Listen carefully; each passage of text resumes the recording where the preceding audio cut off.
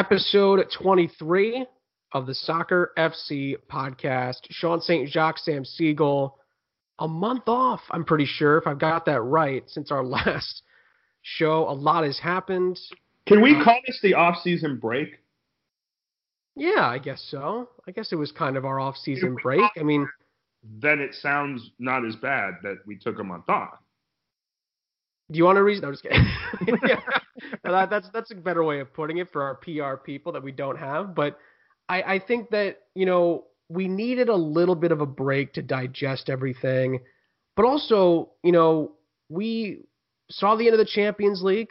Bayern Munich are your European champions. Sevilla won the Europa League. They're your Europa League winners. And now we're ready for the new season. So it's going to be a lot of Messi talk today. We're diving into Messi. We're going to go to Messi first today. I think it's tough not to go with him leading off. And then we're going to preview and predict the Premier League season at the end of the show. And we will also have the best quiz show in world football. It's back, 3 each, to try to stump the other. Sam, we start with the GOAT, Lionel Messi. What a crazy couple of months it's been for Barcelona, really about a year now. I mean, when you look back to how last season's Champions League ended for them at Anfield, the way this season's Champions League ended in Portugal, losing 8-2. The way this La Liga season went, too. Let's not forget. Exactly. And what's happened since, which is not only Barcelona basically having a fire sale, we'll get to that in a second, but also Lionel Messi wanting to leave the club and almost succeeding in leaving the club. The only reason he is staying is because he doesn't want to sue Barcelona and take them to court over the $700 million release clause, which is just outrageous. There was speculation that he was, planning on going to play for Pep Guardiola at Man City. There was speculation he wanted to go play for PSG. There's speculation he was going to go play for Cristiano Ronaldo's Juventus under Andrea Pirlo. None of it happened. At least for the next year, Lionel Messi is going to play for Barcelona. Now, the fire sale thing, Sam, is just as damning on Bartomeu, the president, and the Barcelona brass. They've gotten rid of Ivan Rakitic for barely £1.5 million. It's €1.5 million, I should say. Outrageously terrible business for them to send him back where he came from, basically, after what he's done for the club. And now they're basically a couple of crossing of T's and dotting of I's away from sending Luis Suarez to go play for Cristiano Ronaldo and Andrea Pirlo at Juventus. So it's tough to wrap your mind around it. Messi is going to be on a really mediocre Barcelona next season, which is unfathomable to think of. Obviously, despite losing 8-2 to Bayern Munich, they still made it to the quarterfinals of the Champions League. That's going to be so much tougher for them now without some of these guys there. Messi is going to be relied on more than ever for what could be his last season with the club. There's still time, obviously, for Barcelona to add some pieces. They have brought in Pjanic from Juventus, and they sent Artur to Juventus, and it's in a swap deal, which just looks terrible for Barcelona right now. But it could work out. You never know. They're also looking into a number of different players. They're Ronald Koeman, now the manager, after Quique Setién was fired. Oh, my God. I got to take a deep breath, Sam. This is just a crazy, crazy story. Barcelona fans can exhale because Messi is staying for the next year, but it's just the epitome of turmoil for one of Europe's great clubs. I think the way to look at it, if I were a fan of Barca, and I'm not anti-Barca or anything, but this seems like the moves, they definitely more obviously both financially and quality, even though according to Wikipedia, they actually spent 500,000 euros more than they brought in. However, this was a selling season for them, especially when you look at the quantity. I think with Barca, this looks like more of an off season to make sure they win La Liga again than making sure they rise back up into Champions League contenders. And you know how I feel about those quote unquote one bid leagues. This isn't Italy.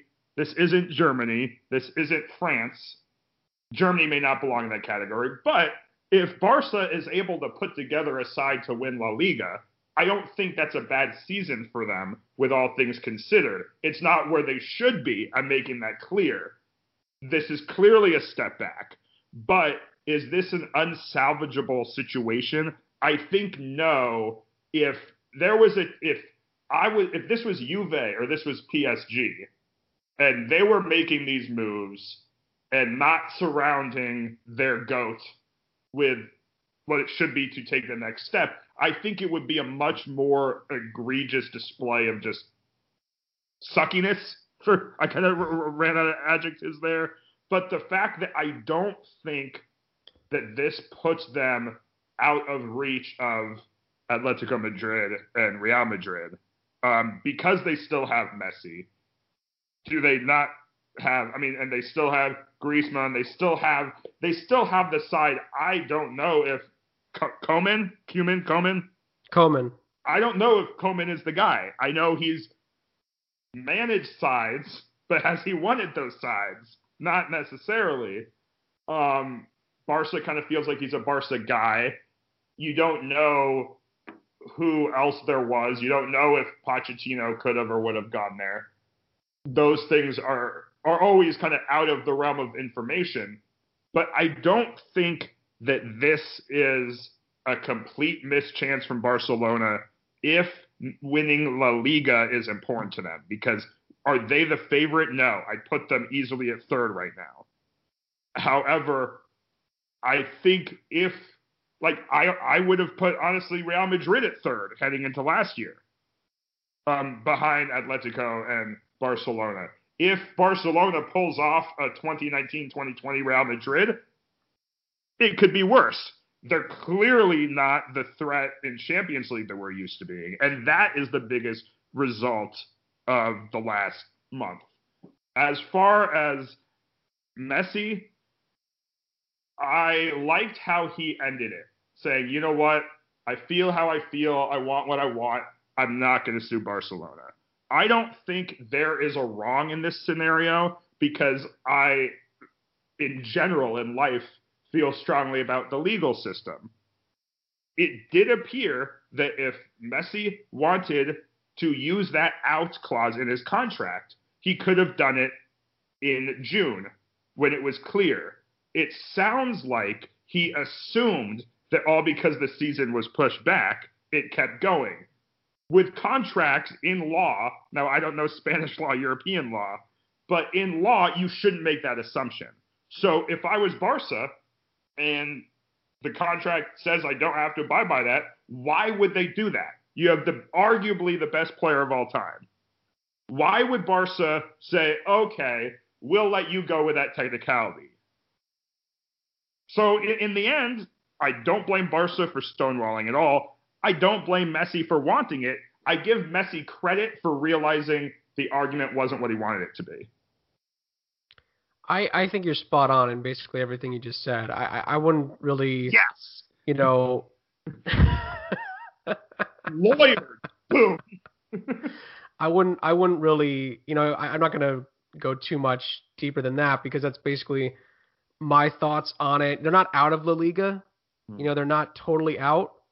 But it's just got a lot tougher for them. And I think for Champions League, the big problem for them has been their backbone, has been their toughness. But again, if it's okay for them to say the priority isn't Champions League anymore, if that's okay, then you got to kind of let it slide.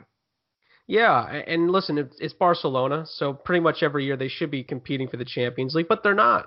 Not this year. And even with Messi, they're not going to make a deep run most likely. Mm-hmm.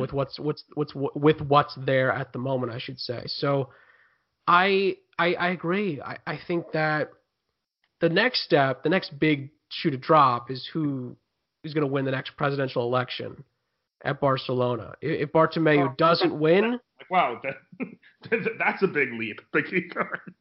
no, it's a big deal. If he doesn't win it, Messi's more likely to stay. He does not like Bartomeu. Yeah. It's well reported that he's one of the biggest reasons Messi's wanted to leave this whole year, but reportedly, according to this goal interview that Messi did, he hates Bartomeu. He was the big reason why over the last year Messi has requested, behind the scenes apparently, a move. And if Bartomeu does say it looks like this is going to be the last season Lionel Messi plays for Barcelona, but if he doesn't win, it's going to be very interesting to see who the new president's going to be. Is it going to be the one that Messi wants? I forget the guy's name, but there's a president that Messi would like to take over, because then Messi has more influence in who the next coach is going to be. Messi has more influence on transfers, reportedly, and he'll be more inclined to finish his career there. That also, by the way, is not great news for Ronald Koeman as well, who just got hired there. If Bartomeu loses his job, Ronald Koeman likely won't last after this season. So it's risky for Ronald Koeman to even take this job. And by the way, it's one of the big reasons, Sam, reportedly Mauricio Pochettino backed out of being in the mix for this Barcelona job, because whoever takes this job could easily not have it in a year, regardless of what they win. So it's a risky move for Ronald Koeman because he has a great thing going with the Dutch national team. He had them rolling going into the Euros before they got postponed to 2021. So it's a very risky proposition. By the way, he's apparently trying to get Dutch players to come to Barcelona. It's very risky for those players to consider doing that because Ronald Koeman might not be there after this year. So it's just another crazy thing that Barcelona has to deal with in the next year, because this presidential election, the way it's reported, it's make or break for the future of the club. Whoever wins it, they basically will dictate how Barcelona will play in their next 10 years. Mm-hmm. Like, it's a big, big deal. And it could end up basically deciding what happens to the end of Lionel Messi's career. It could dictate what happens to a much lesser extent, Ronald Koeman's career and the next coach of Barcelona, and who comes in to either help Messi or rebuild after Messi leaves. Mm-hmm. So this is a huge deal. It's a big deal for European football. And it's just insane that, 5 years ago, Barcelona were lifting the European Cup, and now in 2020, they've crashed out of the last 5 Champions Leagues, and now Messi wants to leave. I don't think anybody saw that coming. Yeah. But it's been just a crazy couple of years. Specifically, the whole 5-year run was a bit of a slow decline, but the last couple of years in particular, the Roma loss in the quarterfinals, the Liverpool loss in the semifinal, and then this 8-2 loss in the quarterfinal to Bayern Munich by Barcelona. It's all come crashing down on one of Europe's best clubs, and now they're just trying to pick up the pieces. And right now, the biggest piece they have to keep is Lionel Messi if they can. They're going to get 1 year out of him. Can they get anything else? That's to be determined. And so, I think the thing is, what I've learned in my very short European soccer fandom is that, you say you want to leave this year, you can always stay much longer. You say you're happy forever, you could always, even as a Tottenham fan, we're talking about Pochettino. All I knew was Pochettino. He was the best thing that ever happened to Tottenham. He was gone, 2 months into the season following losing Champions League final. That's European football. So if Messi's reasons for leaving are completely valid, but also they don't seem like irreparable damages if the right people leave. Yeah. And so I don't see any way that there is no way whatsoever that he stays. Now, if certain people get their way and don't step aside, I think it's clearly the last year.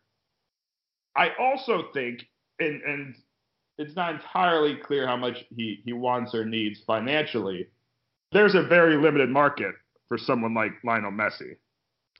Real quick note, because again, a great point by you. I just want to wrap it up with this, Sam. On a slightly different note, these are still good players that Barcelona has let go here. Luis Suarez could really help Juventus out a lot.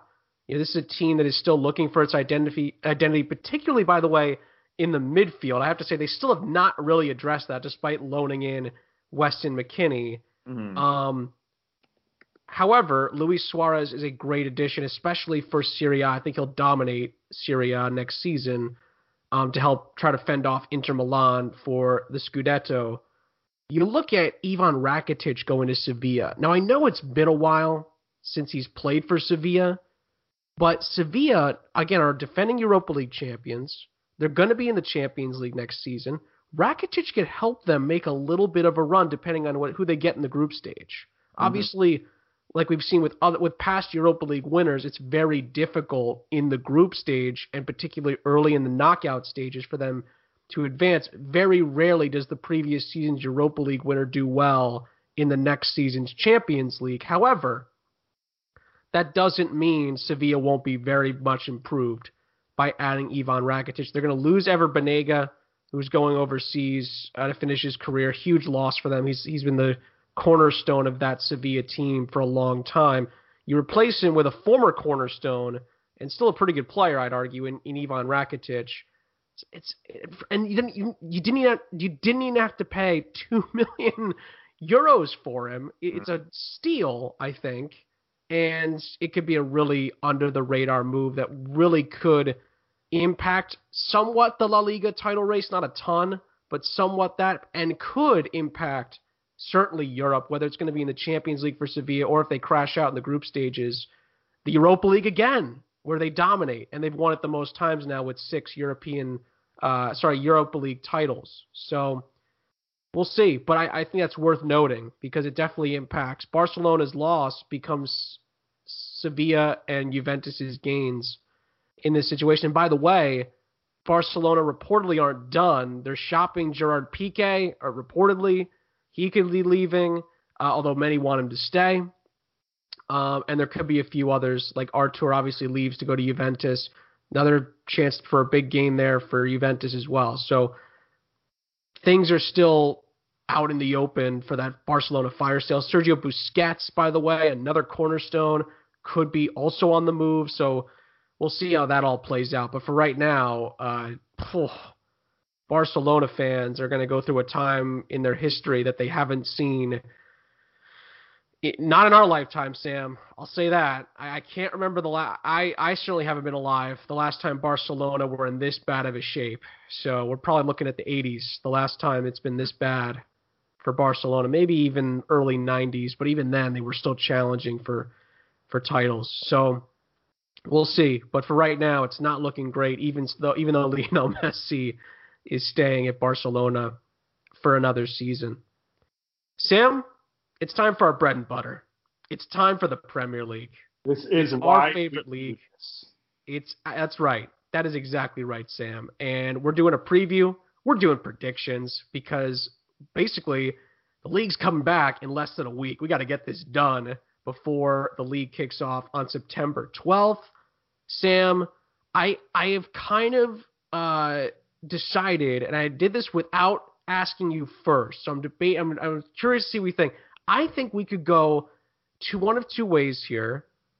Obviously, I think we're going to go preview first, then we'll reveal our table predictions for the 2020-21 Premier League season. Mm-hmm. We both have them done. They're ready to go. They're going to be revealed in just a little bit here. Do you want to go alphabetical through the Premier League teams, or do you want to go through last year's table replacing the relegated teams with the newly promoted teams? Wait, are we giving something for each team? Because I'm not sure I have that much content. Well, we don't have to. I'm just saying a little bit of a preview first. We don't have to go through every team, but definitely the top. Kind of lump it all together, to be honest with you. Oh, I like where your head's at. I like where your head's at. We can If go. you look, let's say your table, my table, and you just go down the table and kind of say, this is why I think they're there. Oh, Because so you most want to? importantly, Sean, so I have this in a note on my computer, and I'm going to keep it there because not just at the end of the season when we talk about the show, but our friendship, I think, relies on us being able to look back at our lists as the season goes on. Fair enough. Fair enough. And you know what you just did? You took the Neapolitan ice cream and you mixed it up in the blender. I like it. We're making a milkshake here. And we're diving right into the predictions. And we're doing a preview prediction mashup to finish the show. That's what I like to hear. Sam, let's start with the relegation spots here. We're going to work our way up. Who's in 20th place for your 2020-21 Premier League table? For you first. We'll get to this later. Or actually, I want to start with this now. I did. Okay. Who I think will be the two automatically promoted championship squads. Oh. And the 4 teams in the playoff. I couldn't quite pick which would be the third team. So I kind of took an extra step.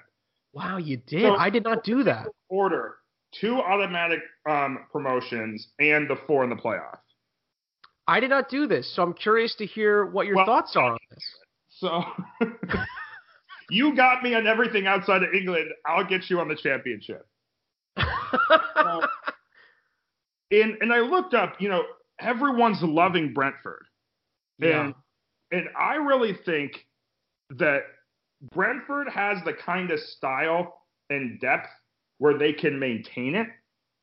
They're my number 1 team. They also have their pretty strong forward. The other one, who I've thought the last 3 years would make noise, I think that Derby County is going to send Rooney into the coach's room with a promotion to the Premier League. Wow. How about that? I don't think it's going to be easy. I don't think it's going to be pretty. But I think they've done as good of a job as anyone in the championship of preserving their players while still being able to bring guys in. It's so hard at that level to buy without selling. They've kept it pretty even. So Brentford, Derby County are my 2 automatic promotions. Then in no particular order, Watford, Swansea, Nottingham Forest, and Norwich are my 4.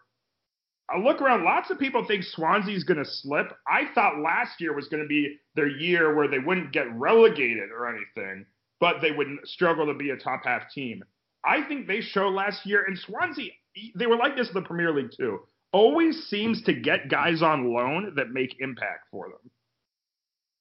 Nottingham Forest, I don't think they'd win a playoff, but they always seem to underachieve just a bit much. With Watford and Norwich has been able to get a lot of guys on loan. On top of that, I think that as far as I've checked, Pookie's still there. If Pookie's still there, they have a Premier League striker on top of a Champions League or championship lineup. Watford, time will tell. We talked about this beforehand. How much will they sell from now through the end of the window? They could easily get off this list. Is Deeney still there? Is the fact that they've had 4 managers in less than a year, is that going to destroy everything? Watford easily could get off this list, and they also could easily push for a top 2 spot. I'm going to only make my championship prediction. I love it. I'm only going to make one comment. Uh-huh. And I'm going to make a guarantee. Okay. Watford will not be playing in a playoff next season. I think that I don't fall. Now, are you saying, Sean, that they won't be top 2, or are you saying they're either top 2 or they're completely out of it? I think they're out of it. I think they're going to be around 10th or 11th in the championship. Yeah. The reason why, so I made this list more on how it looks like now. I don't think that Watford's done selling. And I think if they're not done selling, they're not going to go back up. I agree. And I think the way the club is run, it's so poor. Yes. It's really bad. I could easily see them being Stoke, really slipping quickly. I also didn't think that, and I really don't like the Khan family, I don't think that Fulham has run well, and they went right back up. Hey, you know what? That's a fair point. But the bigger problem is they don't have a good coach either, Watford. Okay. And Yes. Fulham has a pretty good coach in Scott Parker. So yes, I will give you that. Yeah, Sam, that's a good point. Will the six managers that Watford have this year put them up? You don't know. it's a good point. And that half dozen is going to have their work cut out for them. No question about that. Sam, since you did that, I might as well hop in with my 20th team in my Premier League predictions here. And I have to say, it's the team I just said. I have Fulham 20th in the Premier League this season. Now, I just gave a lot of props, or some props, to Scott Parker, who's done a phenomenal job at Fulham to get them to this point. However, I think they were very lucky to get through the playoffs. I think they easily could have been beaten. Their back line is really poor. It reminds you a little bit of Aston Villa in some regard. My big worry for them is the health of Mitrovic, who has been a Premier League striker before. However, he's been hurt quite a bit over the last couple of seasons. They plan on relying on him again, it looks like, to try and get the goals to keep Fulham up. It didn't work the last time Fulham were up, which is about now 2 seasons ago. They went down, came right back up. I don't see it changing. I think they're probably going to be... I don't know if they're going to have as good of a start as Norwich had, but I think Fulham is probably going to struggle early, pick up a little bit of steam after Christmas, and then they're going to flounder the last couple weeks of the season. I think it's going to be pretty, when we get to the end, it's going to be self-explanatory where Fulham is going to be, I think. I think they're going to be 20th. I don't think they're going to get a ton of points from a lot of these games. Again, just because of that back line. Their midfield, which I'd argue is maybe their biggest strength, is not great when you look at the rest of the Premier League. So as good of a job as Scott Parker has done, I've got them bottom in the Premier League. I think they're going to go right back down. My bottom team was, if it wasn't my bottom team last year, I definitely had them getting relegated. I definitely think they played like it a lot this season, and they have not gotten better, is Brighton. Really? Brighton, they're due. They're very much due. Just like, I'd say they were more due than Watford and Bournemouth. They never seem to improve, yet they always seem to do just enough to not be put down. I'll get to Fulham later. Fulham could have occupied anywhere of 6 spots for me. Yeah. I agree with everything you said, but I have them a little bit higher. I'll go to 19th, and then we can kind of switch off that way. Yeah. Aston Villa, for a lot of it this past year, even though they were never quite in this spot, to me, were the worst side in the Premier League. I'd say that Bournemouth and Watford got relegated more than Aston Villa stayed up. I think that's fair. I think they got a lot of credit for a safety save, and they had a couple good performances, and I love Dean Smith. However, they showed, as much as I thought they'd kind of be the Wolves / what Sheffield United ended up being, I thought, just like I thought Fulham 2 years ago, I thought that their actions and their prestige would get them into that 10 to 15 range. It didn't, and I definitely don't think it's going to this year. That I have them at 19th. They may finish higher, but when I'm saying higher, I don't think they're finishing higher than 18. So my 19th team is West Bromwich Albion. And it's for really a couple of reasons. One, their defense. It's good. It's normally their trademark. It really is.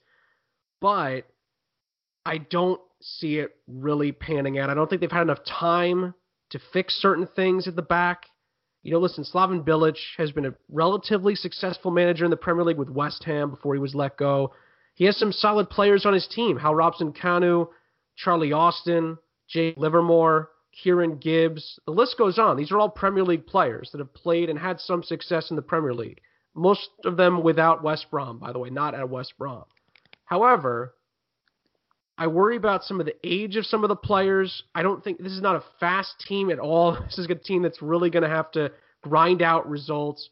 Biggest thing for me, Sam, when West Brom was good and barely staying up in the Premier League, they had to win a lot of their home games to get the job done. With no fans, it's a huge disadvantage for West Bromwich Albion.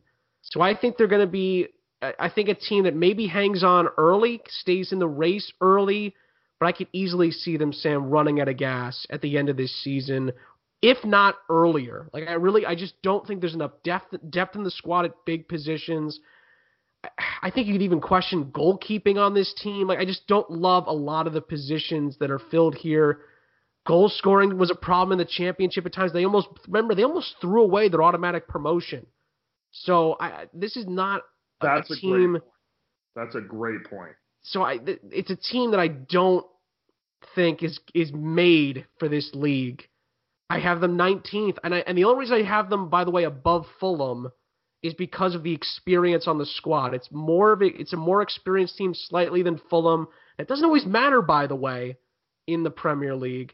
But I think that for newly promoted teams, sometimes it gives you a little bit of an extra boost, a la Sheffield United in some respects. So I think West Brom will finish ahead of Fulham, but I think they go right back down. I think two of the three promoted teams will go right back down to the championship. So I want to tack on that. My 18th team was West Brom, and I agree with everything you said. And them being 18th versus 19th or 20th was really, I mean, like I said, a lot of my bottom four teams could be in any of those bottom four spots. Yeah. The thing with West Brom is the players that got them up, the ones that won, or I forget, did they win or did they get second? No, they got second. Leeds won. But they were first for most of the year. You're right. And they should have backed themselves out of automatic. The thing with West Brom is the players that got them out of championship are not Premier League players. Now, they were. I know you like Charlie Austin. Charlie Austin's not a Premier League player right now. Yeah. Al Robson-Kanu, not a Premier League player right now. Matt Phillips, I love playing in FIFA whenever I'm Scotland. Not quite a Premier League player. They didn't bring in more Premier League players, and because of that, it really is. And Norwich, to an example, as good as Pookie was, and Norwich, I think, had more talent in the Premier League than West Brom will bring in this year. But similar to Norwich, I see West Brom going through 2020, 2021 as a championship side in the Premier League. And that's why they're not going to stay in the Premier League. My 18th team, Sam, is a team you've already mentioned. It's Aston Villa. Oh, I thought you were going to say Tottenham because I've mentioned them. But I think Aston Villa are due. I think you said it really well. They got pretty lucky to stay up. Obviously, some would say VAR lucky. If you go back to that Sheffield United game. I digress on that. However, it's the back line. It's plain and simple. You know, they have talent in the midfield. They have some talent going forward, probably not enough. If I was a supporter of Aston Villa, I'd probably think, hey, we probably need a little bit more up top. But the back line with Tyrone Mings and everybody else, it's a land of misfit toys, really. I mean, you just don't know what you're going to get week in and week out with this team. One thing you're going to get with Aston Villa, I have to say, heart, effort, determination. They stayed with it, Sam. Straight up, I agree with that. When they were dead and buried, they kept fighting. And that's Dean Smith. That's all Dean Smith. It really is. And that's why, Sam, like you, I have a lot of admiration for Dean Smith. He's a great football manager. He's a great football man as well respected in the game. However, I don't think... Listen, Aston Villa are going to be scratching, clawing, doing everything they can to keep themselves up. But I don't think it's going to be enough. And by the way, Pepe Reina, big experienced backup goalkeeper for their team last year, has moved on to Lazio in Serie A. So they lose some experience in the locker room as well. Doesn't help. You know, again, he played some games for Villa, not all the games. He was a late signing. But now you don't even have that experience left in the changing room, I think that's another small blow to Villa's chances. I think it's going to be tight. I really do because of who I have in 17th. But I think Villa will go down. I think they're 18th. So the thing that I left out about Villa, which I think further drives home the point both of us are making, and I don't think this will happen, but the top six still wants Jack Grealish. The top six, it all depends. I think you have a lot more leverage when you're still in the Premier League. And Grealish, by the way, back in form with the English national team. That's a big deal. So you could argue, do you get your money now? Or, get your money if you're Aston Villa. Do you get your money now, or do you wait if you're cut rate? Another example, I know I go back both on and off to the Ryan Sessegnon example. Fulham got £25 million for him. If they sold him the year before, and he had a decent year for being 18 in the Premier League, but if they sold him with leverage, they would have gotten a lot more. I don't think they will nor should, Aston Villa will nor should, sell Jack Grealish. But if they do, Aston Villa is not doing any better than 20th. That's for sure. Aston Villa, not a Premier League side, anywhere with not. Sam, 17th. Who stays up? I wish you didn't finish with that, because while I do have Fulham in a safety spot, I'm not sure I see them staying up. However, I also don't think the three sides below them stay up. I think Fulham, now, I thought they were going to lose to Brentford. I thought at times they weren't even going to finish in the playoff last year. Yeah. I did think they were easily one of the best three teams in Championship. However, Fulham does what Fulham does. I think Fulham has, and I need to look at their signings, done a little bit better this time around than 2 years ago. They're not spending quite like they did, but they're not spending money they shouldn't be spending on players they shouldn't be spending it on. I think that Scott Parker did such a good job. And remember, he had a few matches in the Premier League at the end of the relegation season. I think he's done such a good job really meshing what he has. I think the fact that a lot of this team is the same team that got relegated, I see that actually as a positive for them, not a negative, because there are players with Premier League experience. Are they the right players with Premier League experience? Probably not. However, while I expected them to finish 10th or 11th 2 years ago, I think this team has a better chance at safety because of their seasoned experience in these kind of situations. However, and I don't think they're going to be the defensive mess quite like they were. Will they be a good defensive team? No, they'll be horrible. But it won't be comically bad like they were when Claudio Ranieri tried to fix them. I'm putting them at 7th. However, I will easily say you told me so if they finish lower. So 17th for Fulham for you.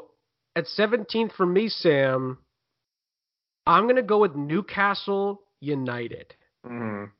And for two reasons. Number one, they didn't get the ownership switch they were hoping to get. I think that's a big miss for them. It's not the be-all, end-all, but Steve Bruce, Sam, was very lucky with injuries last season. That's not normal for Newcastle. They are normally a team with the way they play that struggle mightily with injuries. I don't know if they're going to be able to do that again. They didn't really improve anything during the off season. I don't remember anybody coming in for Newcastle at all, and anybody that did, that I read it was young and not really affecting the first team. So Liverpool under 23 player Niall Brookwell, I know nothing about him. My point exactly. So Jeff Hendrick from Burnley, that's about 2 or 3 years after I think anyone would be excited about Jeff Hendrick from Burnley. Correct. So I worry about normal things with Newcastle. I worry about their midfield. I worry about who's going to score the goals. Their back line is arguably their best maybe not. I mean, it's Newcastle. I don't know. None of it's great. What they really, what put them in a decent position last year was their midfield play. And to somewhat of an extent their back line. But I see goals being hard to come by for them. I think it's going to be a tough season. I think they're going to be in a relegation fight for most of it. Sam, I think they just stay up. I think they're just a hair better than Villa. I think I think they're ahead of West Brom and Fulham by quite a bit. But I think that Villa and Newcastle will be the two fighting the last couple of weeks to stay up. I think Newcastle just edge them out and stay in the Premier League. So with me, I'm going for 16th, Crystal Palace. Ooh, interesting. I think Crystal Palace could kind of be, even though I had Burnley getting relegated, they could kind of be, or no, it was Southampton last year that I had fairly low, and, you kind of forgot they were mid-table until the end of the year. I could see myself be wrong on Crystal Palace. The thing with them is similar to, I wouldn't say similar to Newcastle because they have their own problems, but they're a mid-table side that just continues to do nothing else other than be a mid-table side. And I think when you're looking at like the Burnleys, the Sheffield Uniteds, the West Hams, the even the Brightons, even though I have them at 20th, they're a team that just has done less than those sides to avoid being more of what they are, if that kind of makes sense. I think that Crystal Palace too often is only what they are. And to quote the late great Dennis Green, they are who we thought they were. And I just think that's what Crystal Palace will be. It's a very interesting take. No question about that. For 16th, Sam, this might shock some people. It shouldn't shock a lot of people, if I'm being honest, but it might shock some. At 16th, I have Leeds United. Okay. And I think it's because people are getting a little too carried away with Leeds United. For two reasons. Number one, they haven't really improved a ton of the squad because they can't. I mean, there's just not a lot of room to wiggle there for Marcelo Bielsa. Number two, yes, it's a very good back line for the most part. Decent midfield. But can Bamford, who, by the way, I have on my fantasy team, I did take him on my fantasy team as my third striker, can he give the same output in the Championship that he did in the Premier League? And I would feel better about that if Leeds had brought in a second striker that's more Premier League ready, a la a Callum Wilson, a la a Troy Deeney. Not saying those guys specifically, but someone of that ilk. They didn't do that, not yet at least. So I worry about Leeds a little bit because I don't know where the goals are coming from. We don't know how they're going to do in the Premier League as far as scoring goals. The rest of it's relatively there. Marcelo Bielsa obviously is a legendary coach. He's already essentially done his job at Leeds. He's gotten them back to the Premier League. I think he will keep them up. I'd argue Sam might even be comfortable. I think they brought him in to make Leeds a Premier League team, and I think getting them up isn't making them a Premier League team, a la Fulham. I see what you mean. I see what you mean by that. But I think they'll stay up. I'd argue it'll be relatively comfortable for Leeds, like Brighton last year a little bit. I think they'll be sort of safe going into the last 4 or 5 weeks. But I think it'll be a little bit more of a chore than people are giving the Premier League credit for Leeds United. They'll have some moments, I think, this season, Sam. I think they'll have some, especially when the fans come back. It looks like the fans will try to come back around October, November. That'll be great to see Ellen Road with some fans for a Premier League game. It's a great ground in England. That'll be great for the Premier League, especially when Man United come to town, the War of the Roses. That's going to be a really fun game. However, I don't think Sam, I saw some previews. Some have them 10th, 11th, 12th. I think 16th is much, more realistic for Well, I Leeds will United. I say, think they'll be fine. I have them, so that makes me feel a little bit better, but I'll say I that think later. I think they'll be fine. I just don't see them getting much higher than Yeah. maybe 15th, somewhere around there. But I've got them at 16th. Okay. My 15th is I have Newcastle at 15th, mainly because Newcastle never seems to do good enough where we're like, wow, great year. But they're also never quite where we kind of expect them to be. I personally, I mean, they haven't really sold anyone they shouldn't. Their side has not really changed yet. There is still really the rest of the month and then another couple weeks of what is weird. So the transfer window will end, I believe, at the end of this month for teams trading within or internationally. So, for example, Newcastle can only bring in someone from Juve. I mean, that's not happening, but stay with me. Bring in someone from Juve through the end of, I believe, September. But then I think there's 2 more weeks where English sides can do it. Last year, there's an example on, I know Tottenham loaned a couple people to League One and League Two. They couldn't bring them in. Now I think you can, I know it's not trade, but you can do commerce within England. So I wonder what Newcastle will do because there's got to be something. I don't know who they're selling, but there's got to be something. I think they're good enough to not go down, but that's not enough to keep them up, if that kind of makes sense. I do think there will just be enough because I think what Newcastle is, as long as I've been a Premier League fan, is they are a 15th best team. I don't think they're worse than that. I don't think they're better than that. That's more of why they're 15th. It's not a compliment, but it's also not an insult. I think that's well put. We're only a couple spots off, by the way, on Newcastle. Sam, 15th for me, my third straight United. West Ham United are 15th in my Premier League predictions. Sam, this is always a tough one. West Ham are always a tough team to gauge. You don't know quite what you're going to get. You don't know what you're going to even get as a coach nowadays at West Ham United. Manuel Pellegrini didn't work out. They almost got relegated with David Moyes taking over. David Moyes is going to get another shot at it this year. I think he'll keep them up.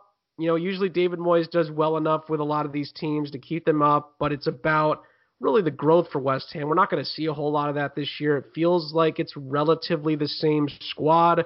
Few minor tweaks. You know, that's normally the David Moyes way, you know, making a few minor tweaks during the offseason. Nothing that really changes my thoughts on West Ham. They're still a team that's very inconsistent, especially creating chances and scoring goals. Mark Noble is going to keep them, you know, fighting till the end. Mr. West Ham, the captain himself. They'll be fine. You know, I think they're going to stay up. I think they have too much talent in the squad to be in a relegation fight, although we said that about them last year. And there they were fighting till nearly the final day to stay up. However, it'll be a little bit nicer for them this year. I think they won't be in a huge relegation fight for too long this season, but I don't think they're going to finish much higher than where they were last year either. I have them at 15th. I think that's probably fair for West Ham. I can't imagine them finishing much higher than that unless something crazy happens during the season in the mid-table. So, yeah, not much more I can say. I feel like I say the same thing about West Ham every year. Proceed with caution with West Ham United in your Premier League predictions because they're not to be trusted. And I'm always wrong. So. They're not to be trusted, West Ham United, 15th. My 15th, and just like I am probably going to be wrong with West Ham, I don't have them too much higher than this. This team could very easily be a team I'm underselling. For the same reason, and I think I had Wolves be a lot lower. I don't think that Sheffield United's achievements last year are indicative of the side they are. And I think their play after the restart is a lot more indicative of Sheffield United. I don't think they're going down, but I don't think at all they had the. I mean, Wolves had the Portuguese contingent. I mean, Wolves had a team that we underestimated, and that was proof because their talent was there. You know, you look at the Sheffield United players that had good seasons. They're not the players that are going to continue to have you threaten for a Europa spot until the final few weeks.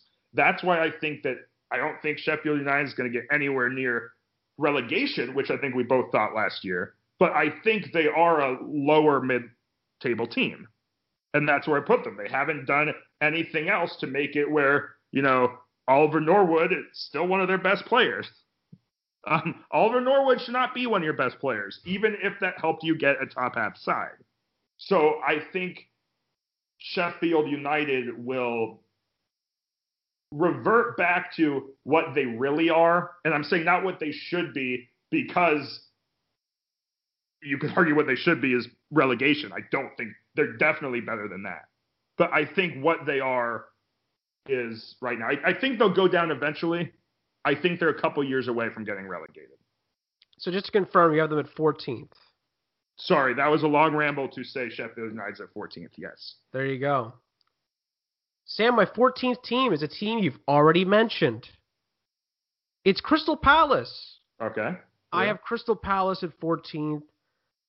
I have a big asterisk next to this prediction, Sam. And the reason I have that is because I am not entirely sure Roy Hodgson's going to last the season. Yeah. So that's I think it may be his choice, honestly. Yeah, this is a big, big thing hanging over Crystal Palace right now, is whether or not Roy Hodgson's going to last the season. Some feel there's a disconnect. Some feel the players are not fully bought into what he wants to do anymore. Listen, Palace haven't lost anybody big. They haven't added anybody big. It's basically the same squad. It's, for me, going to come down to, again, Crystal Palace could easily be in a relegation fight. Last year they were, mid-table for most of the season, and then they really flopped after the restart. But they're a good team. They're not a great team. That's been the norm for Crystal Palace in their Premier League stint this time around. I think 14th is a fair marker. I think I'd probably put two places either way for that. If Roy Hodgson stays, everyone's on side. They could finish 12th, but if he leaves or gets fired, they could be in a relegation fight. They could be 16th. So I'm going to put them at 14th. I'm going to feel fine about it. I don't think there's a ton of room for error there. But Roy Hodgson makes a big difference, whether or not he stays, goes, or whether or not the players buy in or don't to his style again. So I'm a little worried about that. That's why I've got an asterisk next to this one. But I feel good for the time being putting Crystal Palace in 14th place. That's relatively where they normally finish anyway. I think that's probably where they're going to finish again. My 13th, a couple spots off, I forget exactly where you put Leeds United, is Leeds United. They are my, I'll say, Fulham and Aston Villa of this year. And what I mean is because, as you remember, and as I mentioned, 2 years ago, I thought, the most Premier League-like team, which had the most players that we thought were Premier League quality, on the ownership that we thought would spend, would clearly push them, into the mid-level. I was grossly wrong with Fulham. I was wrong with Aston Villa. I likely will be wrong with Leeds because history often repeats itself. However, I think the difference between Leeds and those two sides is it seems like Leeds, and I mentioned when you were talking about Bielsa, it feels like Leeds has been preparing to once they get in to stay. Where it seems like Fulham especially, but also Aston Villa, put everything in to get back up. They thought they were doing it to stay. They spent like they were doing it to stay. But Leeds, I think, and even though they ended up winning championship last year, most of the year they were not top. I think Leeds, regardless, was easily the most talented side last year, and honestly, even the year before, for most of it, I thought they were the best team in Championship. They held firm. They have players. Patrick Bamford could be something. I think you need a little bit more. I don't think he's like the top striker or anything. They have a couple other guys up front. You know I love Jack Harrison. I don't think Jack Harrison is a top flight starting winger, but he's an example of players they put, and even though Jack Harrison, this is his third year on a loan from Man City, but he is kind of indicative of the kind of players they put together that have created a team that will become a lower mid-level table team. Calvin Phillips was a guy that has been with them since he was a teenager. He got called up to the English team. I think he got knocked up. I'm not sure he's playing. But players like that may be too good for Leeds down the road at this moment are the perfect fit for them. And that's something that none of those aforementioned sides I mentioned that I've been wrong on before have. They also clearly have a Premier League quality manager, and they have a manager, again, not to belabor the point, that was brought in to be more than a guy who just got them to the Premier League. So, by the way, finish. So just to say, I strongly don't think, nor I don't know any of us would think, the last 2 years we had promoted teams. One got into Europa, one threatened to the final weeks. I don't think either of these teams are that quality, nor did you think that Wolves and Sheffield would be that quality. However, I think Leeds by far is the best team of the teams that came up. Real quick, I just want to make a quick Leeds note. I made a mistake earlier. I combined two of their best players' names together. Patrick Bamford is the player I was talking about earlier, the striker, and Jack Harrison. I combined their two names together, but obviously those will be two players that'll be definitely big for Leeds' fates this season. Sam, 13th for me is a team you left buried for dead. A team I think is going to have a good season this year. I really do. Brighton and Hove Albion I have at 13th place. I'm shocked that you have them at the bottom. Graham Potter has done a really good job with this squad. I hope we both remember the level of shock, because one of us is going to be wrong. I'm not saying it's you, but I hope we remember which one of us is wrong. Knowing the way it's worded, it's going to be somewhere in the middle. But yes. I mean, it's crazy because I like the squad. I think it's a good team. Listen, Shane Duffy getting loaned, I believe, to Celtic is a bit of a loss. They have a little bit of a loss there with their depth with the back line. Not that Shane Duffy was playing a ton, but it's one of those things where I think the midfield is relatively set. It's a little inconsistent, but it's set. This is a team that can score goals. And the way that they play, Sam, it works in the Premier League. They've shown over the last couple of years more even, again, I thought Brighton were going to get relegated last year. Graham Potter proved me wrong. They have Chris Hughton kept them up. I thought Chris Hughton should have stayed 2 years ago. Graham Potter comes in and improved on what Chris Hughton had done. I think they're going to improve again. I got them at 13th place. I think they're going to get enough goals going forward. I think they have a solid midfield for the most part. Again, I worry if anything's going to undo Brighton's season, it's going to be that back line and the lack of depth that they have there right now. But Lewis Dunk's a good player, a good leader back there for Brighton and Hove Albion. I've got them at 13th. I think they take a step up. And Sam, to be fair, I think it's more of an indictment of where I find Palace at the moment, West Ham at the moment, and Newcastle out at the moment, why I have Brighton up at 13th. To be fair. And by the way, Villa as well. But I think Brighton will take a bit of a step up. I think they're 13th. So not to go back to my point, you look at where Brighton's been in the 3 years they've been up.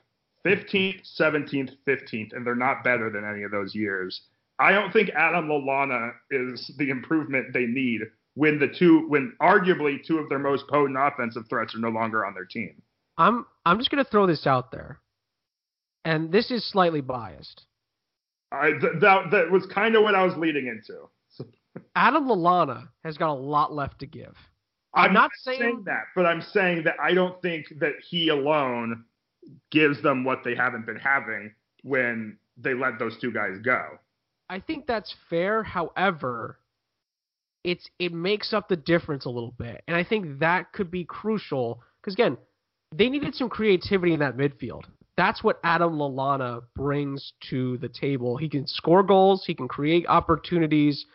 I think it's going to help Brighton quite a bit. Now, I'm not saying that that's the sole reason I have him at 13th, Sam. I think the big thing for me is the consistency that they've showed with the way they play, the way that they can defend, the way that they can absorb pressure but also hit on the counter, and the way that Graham Potter can adjust game to game. I think that's something that has been lacking, especially with teams like Crystal Palace, definitely West Ham United, and definitely Newcastle United. Well, so I think Brighton's the team that takes the step up.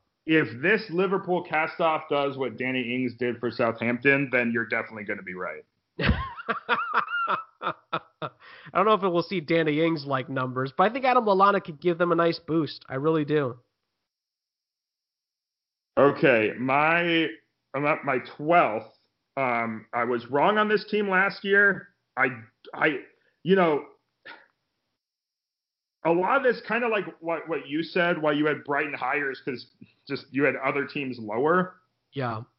West Ham, I mean, this kind of goes without saying, I'm either going to be really right or really wrong with West Ham. I don't think there's a chance in hell they are better than 12th or at best like 11th. But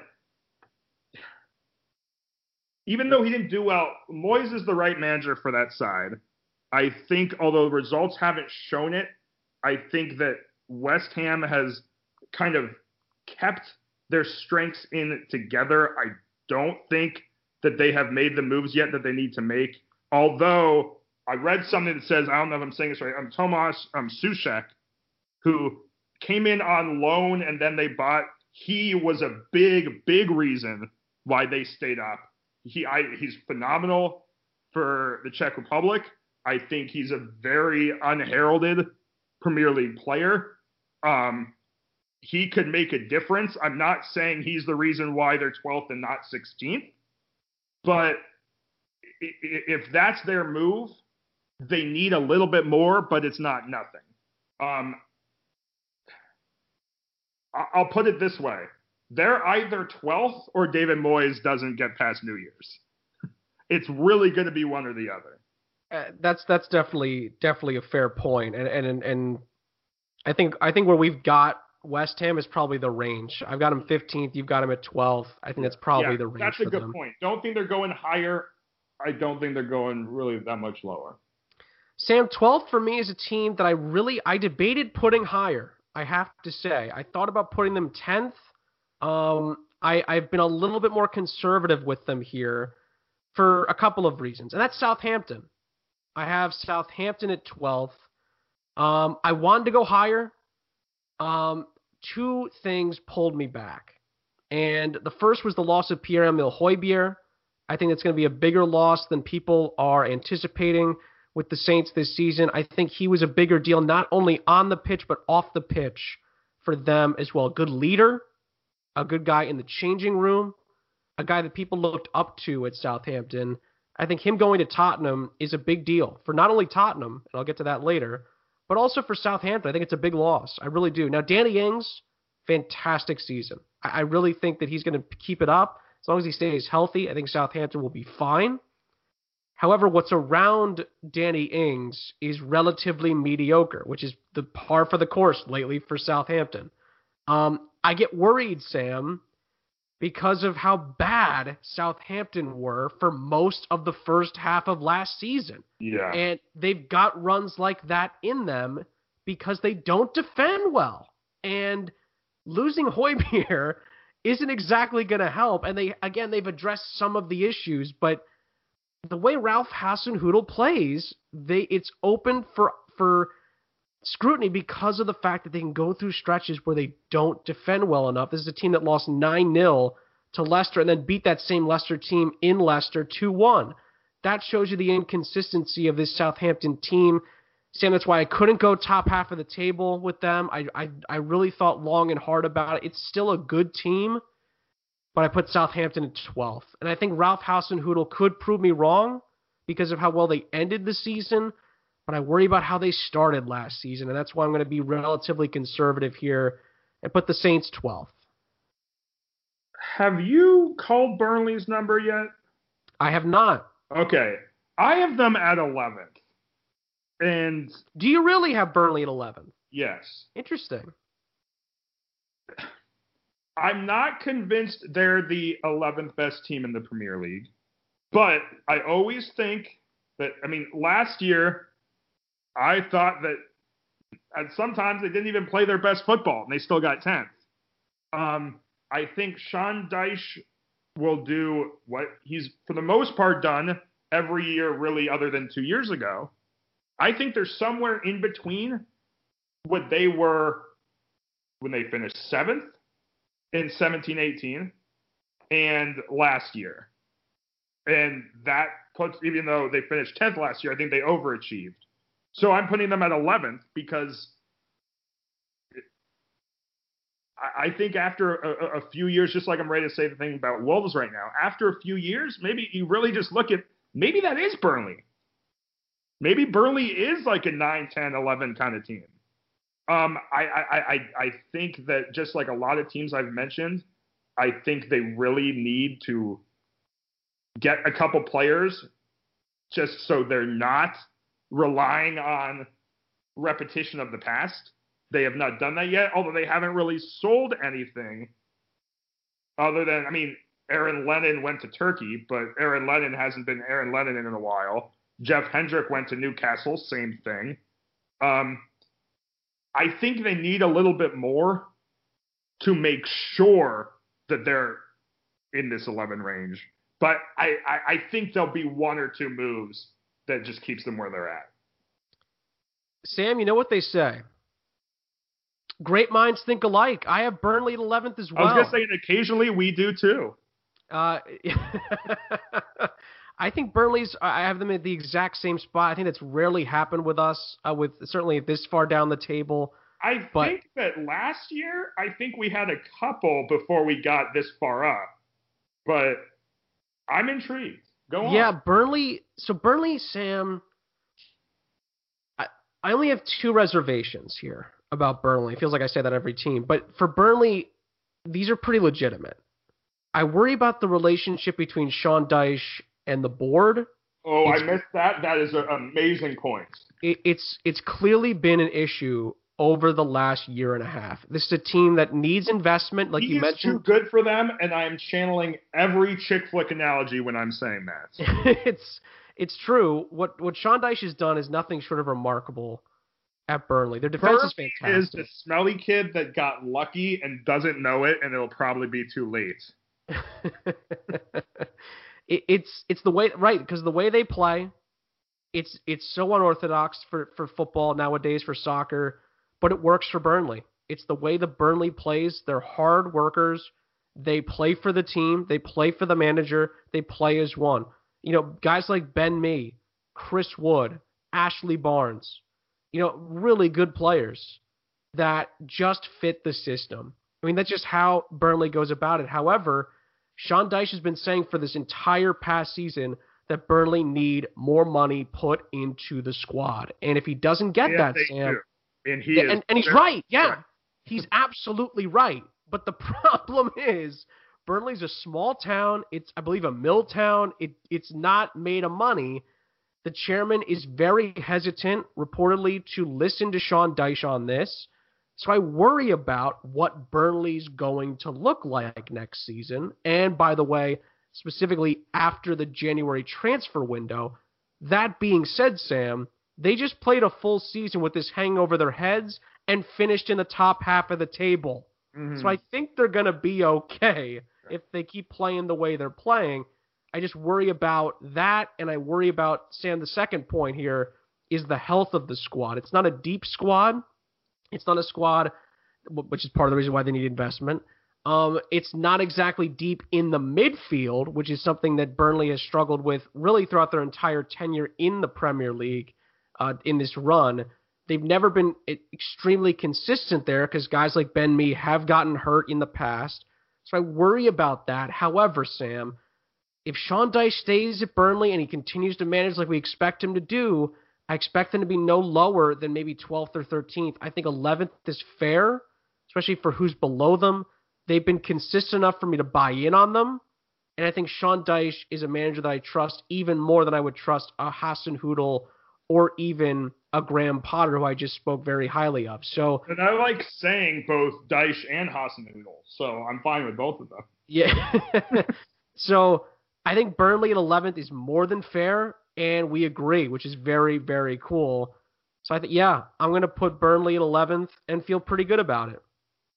Now, I think for the most part, there's only one team you've said that I haven't. It's not this team.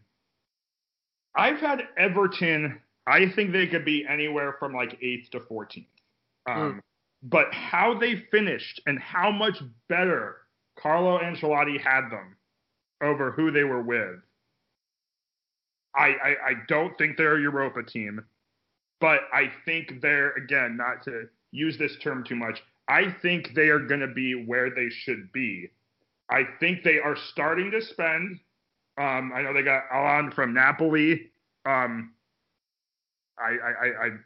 don't think that is, market signing, but also at the same time, they brought in players last year that were they had one of the best windows last season, and it didn't show. I think that Alex, I'm stuttering for a little bit, Iwobi could be more.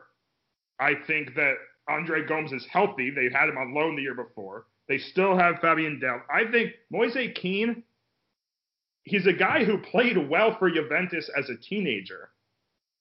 I think that Calvert-Lewin is definitely overachieved last year. I'm not convinced he is a Premier League starting striker, but if they are able to get Moise Kean up to his level and have two guys up front, I think they are one of the most potent offenses outside of the powers. I think that all puts a team that, again, what they should be is threatened for that 7th spot. They need to have their signings play how they should, and they need Carlo Ancelotti to play to manage like the legend he is.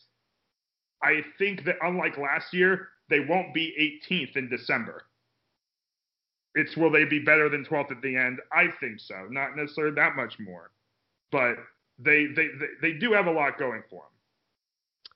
Sam, at 10th, I've got another team that you have maybe not buried here, but you put a few spots lower. I've got Sheffield United at 10th. I think that Sheffield United can keep it up. I kind of disagree with where you were going with that earlier, just because I trust the manager. Yeah. I think Chris Wilder he's proven himself over this last 2-year stretch with Sheffield United in the Championship and then in the Premier League. He gets this team. He knows this team. He's got a good relationship for the most part with the chairman and the front office. I think Sheffield United, again, barring some injuries, again, you mentioned a good point there, the depth of the squad needs a little bit of work. At some point, that will need to be addressed if the Blades want to stay in the Premier League long term. But Sam, I think they finished 9th a season ago. I think one spot lower is fair. I think they're going to struggle at times this year. I think teams will figure them out to a certain extent. I think that's all fair. However, I still think they're better than the Southamptons, the Brightons, the Palaces, the West Hams, the Newcastles. I think they've got a better team. It's a tight-knit squad. I'd even argue some of the, again, West Ham, you'd say, well, they have more talented players. Crystal Palace have more talented players. But Sheffield United have a better team than those two teams. They've got a better team, I'd argue, than Southampton from top to bottom. Now, to be fair, one of the things that could really boost things, Sam, for Sheffield United is if Dean Henderson doesn't get the number 1 spot at Manchester United. If he does beat out David De Gea, reportedly he's going to stay, obviously, and be the number 1 goalkeeper at Man United. If he doesn't do that, He's going to go back out on loan again, and he could very easily go back to Sheffield United, where he was a star last season. That'd be a big boost for Chris Wilder. And I think that I would have to maybe think about even putting them a little bit higher if Dean Henderson were to come back. That's still very much up in the air, Sam. I didn't consider Dean Smith, to be fair, when I put this together. So I considered the team without Dean Smith. Dean Henderson, pardon me. So to me, not to counter too much, I was thinking, okay, the same squad, and Dean Henderson was their most valuable player last year. Yeah. So and that's a different argument, not to go too far. Anyway, I think it all depends on Dean Henderson, and it also depends on if he's not going to beat out De Gea, which he could. If he's not going to, I wonder if Manchester United would keep him in the Premier League as far as a loan option. Well, I think they would. I think at this point in the game, I think there's not many other options. They want to be playing against Dean Henderson. Well, they could be smarter about it this time and make it so they don't have to. They could easily figure that out. Yeah. But I think it's the best option. They've done it already, and I don't think there's going to be. They've done it with him twice. Exactly. Because he was their goalie in the championship. So I think this makes a ton of sense if Dean Henderson doesn't get the number one job at Man United. Regardless, Sam, I think they'll be 10th with or without him, because I think that this back line is really strong. The overlapping fullbacks, the way Chris Wilder plays, it works. I think it could work again. It just depends on him. They will have to make some adjustments because teams will figure them out. But I think they're going to have enough goals going forward. I think McGoldrick's going to be a key there. McBurney really stepped up for them last year, Ollie McBurney. Can McGoldrick, the Irishman, provide the same impact? He's got to throw in a few more goals, I think, for Sheffield United to live up to this prediction. But I am willing to bet on the Blades here. I think they finish 10th. My number 9, last year I kind of flipped them back and forth with Everton. I think they could be anywhere from 6 to 12 is Leicester. I want every party to be a Vardy party, but you just don't know. When your best player, and granted Golden Boot, is a guy who will be 34 this season, if I'm correct, you just don't know. Now, everything about Jamie Vardy says forget convention, and I'm willing to do that. However, ever since the restart, they were not good. And do I think they're that bad? No. Do I think they're the team that were second and third for most of the season? No. I think that Brendan Rodgers, they will continue to play solid under Brendan Rodgers. A lot better than they were under Claude Puel. I think that effect will still have Vardy as one of the top strikers in the Premier League. Can they get everything around him? I think losing Ben Chilwell to Chelsea is a big loss. And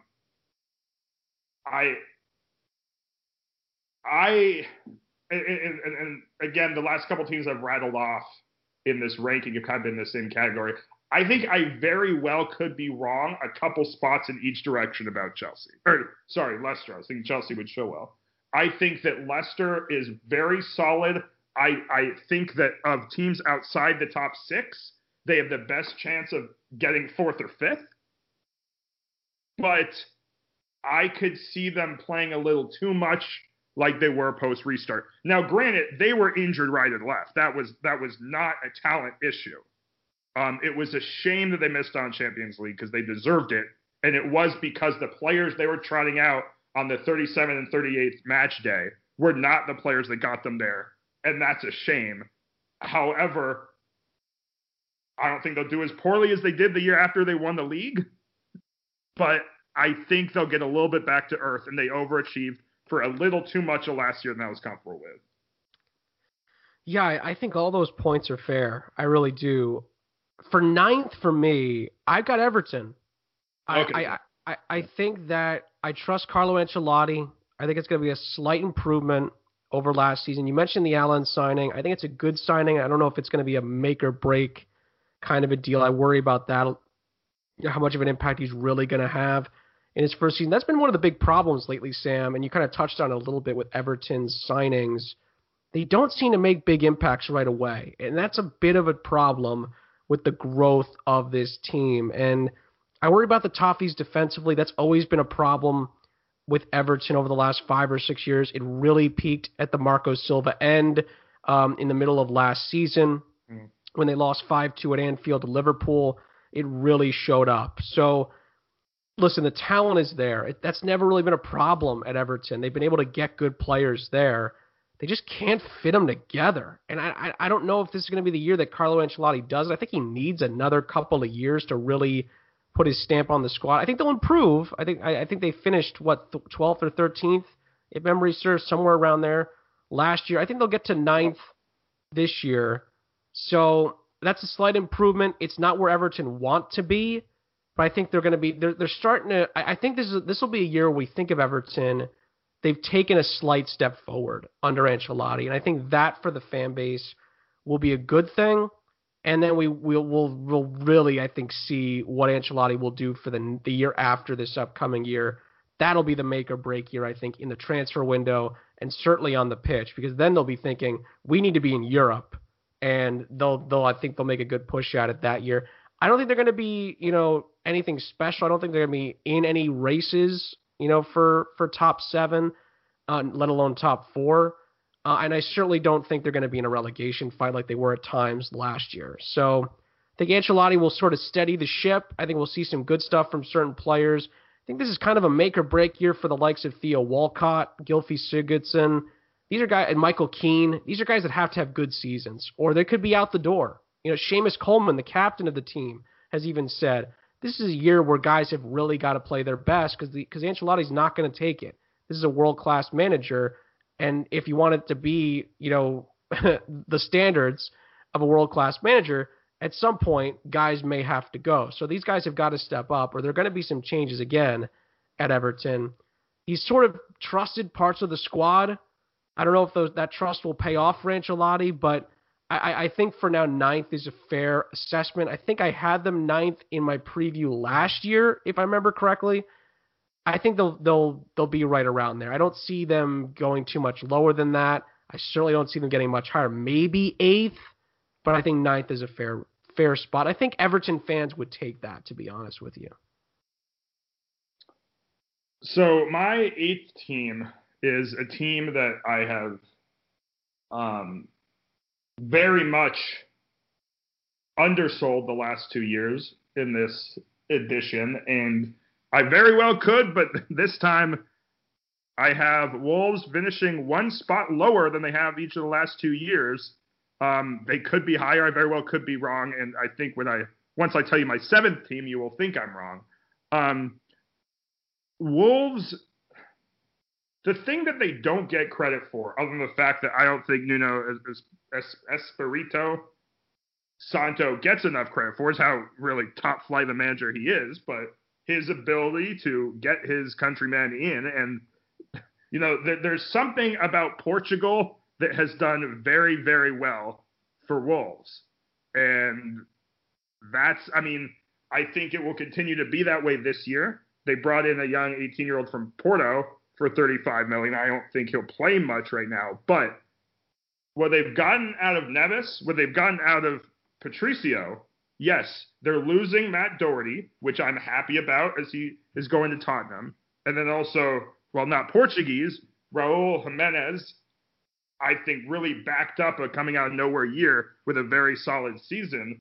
I don't see any way within reason, within like coming out of nowhere and guys getting injured, that they take a huge step back. I don't think they'll break into the top 4. I think, even top 6, I think there's still a very big difference between the top 6 and everyone else, even though Spurs and Arsenal had such a poor year last year. I think that Wolves is here to stay. And I think what here is for them is where they've been, and that is battling for that final Europa spot. And that's impressive for a side like Wolves, that before that, was never really anything better than up and down team, and was even in League One, I think, a few years ago. So I think they have conquered the challenge that so few teams do, which is doing more than just getting lucky their first and second year. Now, time will tell. They're only in their third year up, but I don't think that they're going to be, down within the next couple years. So, Sam, you have Wolves at 8th. Yes. So do I. Boom. I've got Wolves at 8 as well. That's our second spot-on prediction of the show. That's pretty remarkable. I'm not going to add too much to what you said. I agree with a lot of what you said. I think Espírito Santo has done an incredible job at Wolverhampton Wanderers. The Portuguese connection pays off again and again for this club. It's great to see it, to be honest. I love Ruben Neves as well. One guy I think you forgot to mention, who I think deserves a huge mention, is Adama Traore. Yes. What a phenomenal player he is. Multiple people, including Jurgen Klopp and others in the Premier League, have said how unplayable he can be at times for Wolves. Keeping him, Sam, was arguably the biggest bringing a player back in all of the Premier League this season. I think he's so vital to what Wolverhampton Wanderers do in the attack. I think he's going to have another great season. I think someone's going to buy him for a lot of money in a year or two. I think he's going to be a fantastic signing for somebody big, a big-time club somewhere in Europe, maybe even in the Premier League at some point. He's a great player. And I think that back line led by Connor Cody doesn't get enough credit. I think at times that they get carried sometimes by that back line. I know how much they can score. And Diogo Jota, by the way, another great player that at their disposal as well. But the way they play at the back, the way they fight at the back, has really won some games for them this year. So I think it's the place they need to improve the most, but it's still a really good back line. And I think that, again, losing Matt Doherty is pretty big, I would say. It is a big deal that he won't be there, but this is a team that can recoup and a team that can still move forward. And I think 8th is fair for Wolverhampton Wanderers. I think there's slight room that they can move up higher than that, but I think 8th, I think it's a fair assessment. I think we're both obviously we're both spot on with our predictions. We both have them in the same spot, is what I mean. But I could see Wolves finishing, 7th, maybe even 6th. I don't see them falling much further than 9th, but I think 8th is fair. I think they've got a good squad, great manager, Sam, like you said. And I think it was a really smart thing to mention Rui Patricio. Really experienced goalkeeper, a really, really top-of-the-line person, and a great leader. And I think that's something that a squad like Wolves needs to stay where they are and possibly improve on in the future. So I have Wolves as well at 8th place. So my 7th place team, and I was looking at this team in a way that whenever you fill out a March Madness basketball bracket, you need 1 or 2 12 seeds that, for no reason other than you just want to get lucky. I got a feeling I know where you're going here. And you, honestly, if I had heard your kind of description in feelings about this team before I picked, I'd consider knocking down the spot. I think this team has the potential to boom. I think they very well could be a bust. I think last year I had them being relegated. They won't be relegated. I also don't think that Danny Ings is going to score 22 league goals again. And I do agree with you, and a lot of this is just because I'm so happy that Pierre-Emile Højbjerg, him not being there, is going to be a big, big loss. But Southampton looked so good at the latter point of last year, and they do have the players they have. James Ward-Prowse is a guy that could leave by the time the season starts. And that's the thing with Southampton. We were talking about teams at the bottom or even teams a little bit lower like West Ham, where I said I was assuming that they bring in enough players to make them better.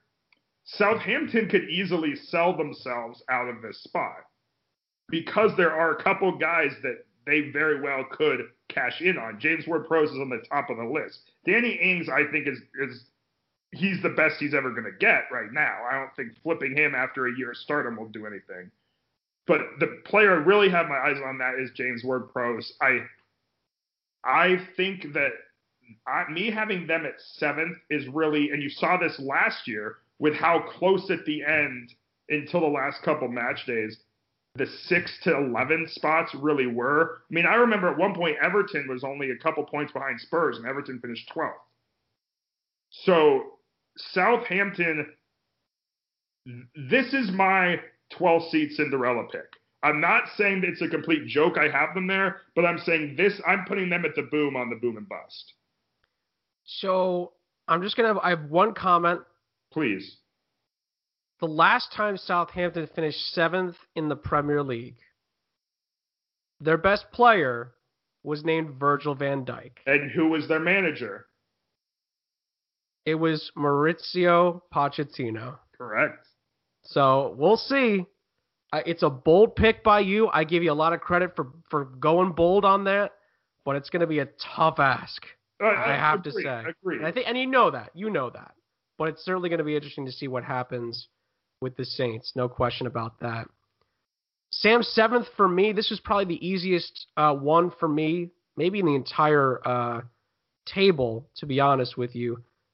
It feels easy for me because I don't think they're going to improve a ton this season, but I think that if they stay healthy, and that's the big thing with this team, they could be a challenger for the Europa League yet again. I think it's Leicester City, and I have Leicester at 7th for 2 reasons, really. Obviously, you mentioned a great point. Losing Ben Chilwell is a huge loss, no question about it. However, James Maddison was hurt at the end of the season. They lost Soyuncu to a red card for 3 big games at the end of the season that could have put them in the top 4 that they ended up blowing in the end, of course, because of the injuries last season. To be fair, I do worry about Vardy's age, but I think he's probably got 1 or 2 really good seasons left in him. He's given us all enough reason to stop worrying, even though all conventional says we should. For sure. And I think to round it off, I think that the midfield is so good. Tielemans there. Yuli Tielemans is a really good player. I think you also look at Harvey Barnes. I really think that he's going to take a big step forward this season for Leicester. Listen, Brendan Rodgers has always had good attacking teams wherever he's been. It's always been the defense that's been the problem. Soyuncu, taking a step forward. I think that back line is going to be really good. And by the way, they still have Pereira down on the right flank, a really good attacking attacking right back. So I still really like the Leicester's options. I still like Kasper Schmeichel in the net for them. Their goalkeeper, arguably one of the best in the entire league. So I think 7th is a fair assessment for Leicester. I think they'll be right there on the doorstep of Europa League. Again, it's a slight drop-off from where they finished, which was 5th a season ago, just missing out on the Champions League. But I think that for me is taking into account what some of the other teams have done and the loss of Ben Chilwell. So I think Leicester City for 7th, for me, is probably about right. 6th for me, another team that they could slide. I think that them winning the FA Cup was a mirage. I think they just happened to, play their only 2 games of the year when they were playing the Manchester sides. Or no, sorry, it was City then Chelsea, I think. But Arsenal has not done enough to get better. And I think, when your best signing was not just over the hill, but over the hill in front of the aforementioned hill, Willian, I don't think that you're doing much. I know they brought in Gabriel from Lille. That doesn't solve a problem. I think that Arteta is the manager that Emery wasn't positively, but I do think they're probably a couple years away from getting into the top 4. That's really all I got for Arsenal. I think that Aubameyang is all they've got, and I think eventually he'll just get so sick of being all they've got, and that will flood over. So I didn't think about a lot of that when I made this pick, to be honest, Sam. But I think you're right. Like I think the end of last season for Arsenal was a bit of fool's gold. They haven't addressed a lot of the options. Sam, the reason I'm saying that is because I also have Arsenal sixth. So third one already. Also, I put nothing, Sean. I'm not just saying this because they beat Liverpool. I put nothing in defeating Liverpool in a Community Shield and PKs. Well, that's the thing, right? If they'd won in 90 minutes, maybe it's a different story. But it was a draw. They go to PKs. Arsenal saved a penalty, and they win. And also, it's a friendly. So yeah. That's the other part of it. That's the hard truth about the Community Shield. So, to be fair, they played well in that game for the most part. But like you said, this is not the way Arsenal want to play. This is the way they have to play under Arteta because they don't have a good back line. And this is how they're solving it right now. To be fair to Arteta, they've won 2 trophies because of it. Again, a Community Shield's a friendly, but you get a trophy. So they've won an FA Cup. They've won a Community Shield. It's a great thing for the club. However, for over a 38-game season, I don't see this working to the point where they get top 4. And that's why I've got them at 6th. I think I've seen some people, Sam, have them as high as 4. I think it's a very ambitious pick. I've seen some have them as low as 9 again, which is where they finished last season. I think that's harsh. 6 is about right for Arsenal. Again, Aubameyang is going to be there for this season, which is a big deal. He hasn't signed that new contract yet, so that's going to worry some Gunner fans. Nor for him, nor should he. I agree. So, again, worth noting Lacazette and Pepe having another year under their belts. However, I don't think Pepe is what they thought they were going to get. I think he's been a bit of a disappointment. And I think Lacazette can't carry the middle by himself. And that's the thing. Lacazette is arguably not needed at Arsenal. So it's one of those things where... It's not needed. If he was like a super striker, or even someone like Coutinho, like a little bit more of a facilitator, that would be one thing. But he can't be what they need him to be. So he kind of is just like, why is he there? Yeah, I agree. I think that Lacazette's inconsistency also is a red flag for me. So, listen, by the way, they got Dani Ceballos back on loan from Real Madrid. That's a big deal. I think he was pretty important at times for Arsenal last year, especially when they were going through some really tough times under Unai Emery. Sometimes he was their only good player. One big thing, Sam, that gets lost in the Arsenal shuffle, lack of discipline. Mm-hmm. It's something that Arteta has not figured out consistently yet with this team. It flared up a lot in the league. I'm not making it his problem yet, but if he doesn't fix it, then it's his problem. It is. It's getting to the point, Sam, where if it goes on much longer, you have to look at the manager. So I worry about Guendouzi in that respect. I worry about David Luiz in that respect, although he's played better of late towards the end of last season and then the beginning of this year in the Community Shield. He had a solid game for the most part against Liverpool, so you give him the credit for that. 6th is fair. I think 6th is the fair spot for Arsenal. Not much wiggle room there, I think, either way, to be honest with you. But I think to be honest with you, Sam, you know what's going to be the story is going to be another good season for Arteta building forward. So I think that Arsenal fans will be happy with that. They're not going to be over the moon. They want top 4. They want Champions League. Those fans feel they deserve Champions League, whether they like it or not. They're not going to get it this year, but that's what the expectation at Arsenal is, to get back to the Champions League. It won't happen this year, but I think they'll take a spot. They'll be a more respectable place in the table this time around. And I think 6th is probably about where they're going to be. My 5th is I'm trying to be conservative, and I really think, and this has been the case the last 2 to 3 years, really outside of Leicester poking through, is 3rd through 5th could be either of those teams. So I'll say in the spot, well, I have Tottenham at 5th. The reason why I have Tottenham at 5th is because I'd rather be wrong negatively than overshoot it. I think Tottenham easily, their top is 3. Just like I think the bottom for the other 2 teams in this category is 5. I think that Tottenham so far has made all the right moves you have alluded to. And I showed a lot of giddiness when you mentioned it. I think the guys they have gotten, Matt Doherty, is that how we're going with it? I want to make sure I get the Irish pizzazz right. Matt Doherty and Højbjerg, Pierre-Emile Højbjerg, I read him saying it is Pierre socially, is Pierre-Emile professionally. Those are 2 moves that Spurs needed. I think that it's right where they need to be for Mourinho taking it to where Mourinho wants to take it. I think that what gets lost on everyone is that Spurs were 4th from the time Mourinho took over to the end of the season. And there were a lot of injuries. Kane barely played for most of Mourinho's time. They were battling in Champions League. There was obviously the coronavirus and restart.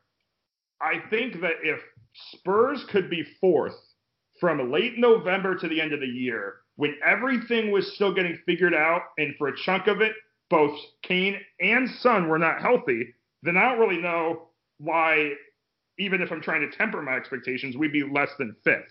The reason why I'm being conservative on the 5th, because I think that Chelsea has done everything right, and I'd rather say, haha, United was worse than I thought. So Spurs my 5th. I'm looking to see where you're at. For 5th, I have a little bit of a controversial one here, Sam, I have to say. Mm-hmm. 5th for me, I have Manchester United. I'm curious to see why you think that's controversial. Like I said, anywhere from my 3 to 5 could fill any of those spots. Because, to be honest with you, Sam, I've seen Man United mostly in previews at 3rd or 4th. I have them 5th for 2 reasons. 2 big reasons. Number one, they still, for God's sake, man, have not addressed that back line. Mm-hmm. And now that Harry Maguire is now getting in trouble off the field, I worry about where he's at mentally. But I also worry about the fact that the depth at the back line, it's non-existent. It's really not a good sign for Ole Gunnar Solskjaer's future that they've not invested in the back line. Now, they're linked to Kalidou Koulibaly, so are Manchester City. I don't know if either one of them are going to get him. If they do, this changes things. But for right now, Sam, I've got United in 5th place. I listen, Fernandes, Donny van de Beek, and Paul Pogba for potentially in the midfield is scary. It's a really good midfield. The attack is strong with Martial, with Rashford, and with Greenwood. But I have 2 little problems there as well. I don't know if Greenwood's going to do what he did again this season. I think it was a bit of a flash in the pan. He's a young guy. People are going to figure him out. I don't think he's going to be waltzing through scoring goals like he did last season. I think he's going to have a little bit of a tougher time of it. And by the way, Sam, this is the big one. Marcus Rashford is still a very injury-prone player. They really struggled when he went out last season. So, listen, Bruno Fernandes for a full season is a big deal. Martial's a great player. Pogba's a good player. Can be a great player, obviously, when he's there mentally. Donny van de Beek is a good signing. I think it's a nice addition, but they still have not addressed the back line. By the way, if David De Gea wins the starting job, he hasn't exactly been sure and steady for Man United over the last couple of years. That's another big deal if they don't transition to Dean Henderson. So there's a lot of holes you could poke in this Manchester United team. I just look at what some of the other teams have done. I got Man United in 5th. I mean, it was them and Tottenham flip-flopping between 4th and 5th for me.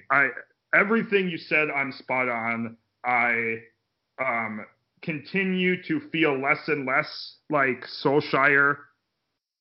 I mean, there's never been a point where I think Manchester United should have fired him, but I also don't think there's a point where I've ever been more convinced that he was the fit. I don't think he's going to last the year. I think that of the teams in the top 5, I think Manchester United has the best chance of bombing and finishing 8th. But they also had times last year where they easily could have snuck into the top 2, not points wise, but on results and how they've looked.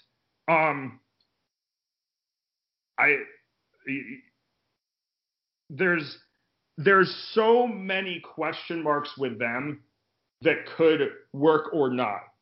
Could De Gea be playing like De Gea? Probably not, but it may not be as bad as it's been. Could Pogba, it click? Yeah, I mean that's likely.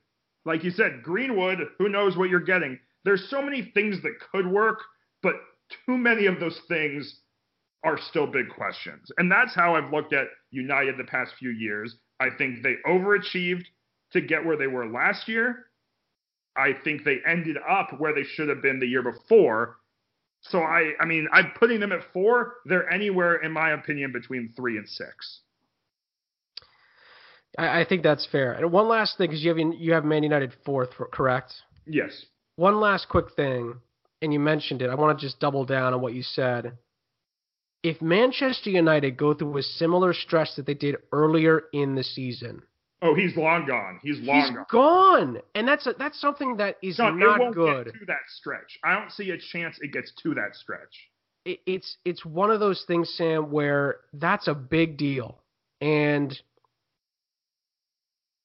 I worry about where this team is at with the back. And I think that if they don't finish in the top 4, certainly Solskjaer will be fired. However, it could be a thing where we're at Christmas time, United are 6th or 7th, and they think about getting rid of the manager. And Sam, that's the worst case scenario. I'm not sure if it's December.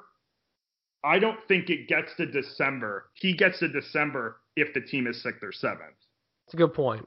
It could be even a quicker trigger, and that's not a good place to be if you're Manchester United, considering the fact that, by the way, there's not a ton of options out there at the moment for managers. And I have to say, I don't think Mauricio Pochettino is coming in mid-season to help out Manchester United. I just don't see that happening. If it does, it'd be great for the club. I just don't think that he'd be willing to do that, especially if it's that early in the season. And also, by the way, why'd you spend all this money for Solskjaer if you're going to fire him early anyway? It's just one of those things that United have put themselves in a tough position because they haven't addressed the back line. They don't know what they're going to do with goalkeeper, and they've got a lot of injury-prone guys. And, Sam, that leads me to the last big red flag for Manchester United. They don't have depth. They just don't have it. And getting Donny van de Beek to put someone like a Fred on the bench is not exactly depth. So yeah. It's going to be a bit of a problem for them to deal with. Listen, I still think they're going to be challenging for top 4. It's a talented team, no question about it. But this is a team that again, we both have them taking a slight step back as far as place, but it's also one of those things where a European run or another cup run could make up for that, depending on how United are doing at certain points of the season.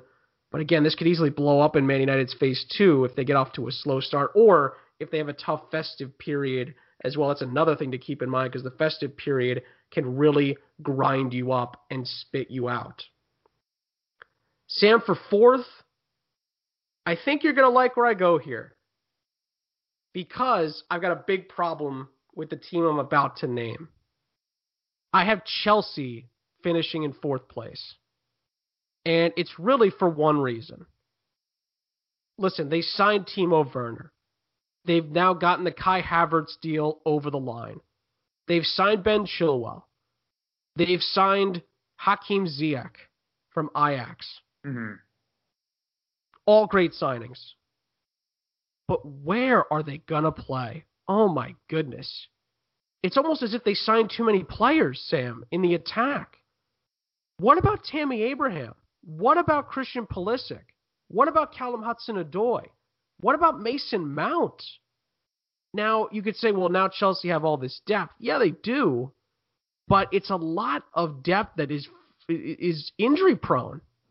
Mason Mount, Tammy Abraham, Christian Pulisic, and Callum Hudson-Odoi are all injury-prone players. And most of those guys you're talking about are all like 22 years old and younger. It's not, I mean... So you're making great points. That's the first red flag for Chelsea. The second is there's a rumor out there that they're going to sell N'Golo Kante. Are you kidding me? If they do that, Sam, they're in big trouble because they have no defensive midfielders of any worth other than N'Golo Kante. So if you sell him, you are really going to outscore everybody to get anywhere this season. And that's not a good place for Chelsea to be. That's not a place that Chelsea has ever been before when they've been good. So that's a big worry. And Sam, on top of that, yes, they bought all these great attacking players. They did nothing for that back line, which is by far the weakest point on Chelsea's team. Now listen, they get Ben Chilwell. Ben Chilwell's an attacking fullback who's not the best defender. So you could argue they weakened their defense by getting Ben Chilwell. They strengthened their attack, but they've weakened their defense. They have not done anything to address the center backs. And Sam, I thought they'd at least buy a new goalkeeper. They haven't even done that. So as great as this has been for their transfer window, they've done so well, I guess, getting these attacking players in. They've just totally switched the scales of their team to all-out attack and, all right, in the defense. That, to me, again, people are saying, well, are Chelsea going to challenge for the title? They certainly can with their attacking play, but you got to defend to challenge for a title, and Chelsea have not addressed any of those problems. That being said, I think fourth is fair. They could get to third. I think they could easily get to third. But until they address the back line, they're not going to crack the top two. It doesn't matter how many players they bring in the attack. It's not good enough when Antonio Rudiger is your best center back. That's not a good look for Chelsea. And it's another situation, Sam, where this is not going to be fourth's good enough for Frank Lampard. They had their transfer window. They spent basically 2 transfer windows worth of money in one transfer window because they had the transfer ban. But they spent it all on attacking players that you could argue they didn't need all of those guys. So, again, Timo Werner is an upgrade. I can't argue with that. You could argue Kai Havertz is an upgrade as well over what they had because he can play centrally in the midfield as well. As an attacking midfielder, by the way, not a great defensive player. So, and again, this is a guy that played center forward for a lot of his time at Bayer Leverkusen. So, it's Sam, I just kept scratching my head every time I heard a new deal being inked for Chelsea because I was just like, okay, you've already got guys that can do this stuff. What about the back line? What about the midfield? What about the goalkeeper? And they didn't address any of the actual problems that Chelsea have. So I think fourth is more than fair. And honestly, if things blow up in the face of Frank Lampard, he might be on the hot seat by the time we're opening up Christmas presents. So, well, I agree with everything you said. I have them at third, mostly because I don't see Manchester United being better than them, and I am being very conservative about Tottenham, just so, again, I'm not negatively wrong. I definitely agree with you that only so much attention should be given to who they've got, because I completely also agree with the fact that it's like, how are they going to fit? I think it's much better to have Werner and Havertz and along with, everyone else they have and not know where to play them than to not have them at all. However, if they're not all playing, why does it matter that you got them? That's part of it. I also think that they haven't filled their gaps as much. That's certainly true. I think that with Chelsea, I think they have the lowest floor out of United and Tottenham. That's more the reason why I had them at 3 more than their ceiling.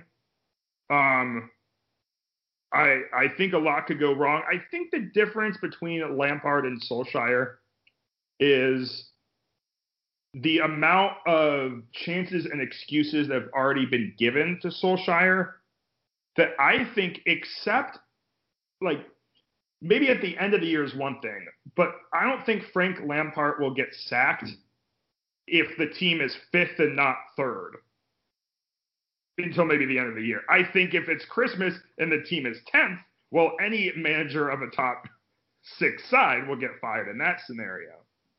However, I think that he hasn't yet gotten the get out of jail free cards that Solskjaer has gotten. And because he's gotten everything he wants, so there's no excuses. But because he's gotten everything he wants, let him manage out of it. Give him a year. Now, again, like I said, if they're fifth at the end of the year, then maybe he'll be fired. And I won't have as much of an issue.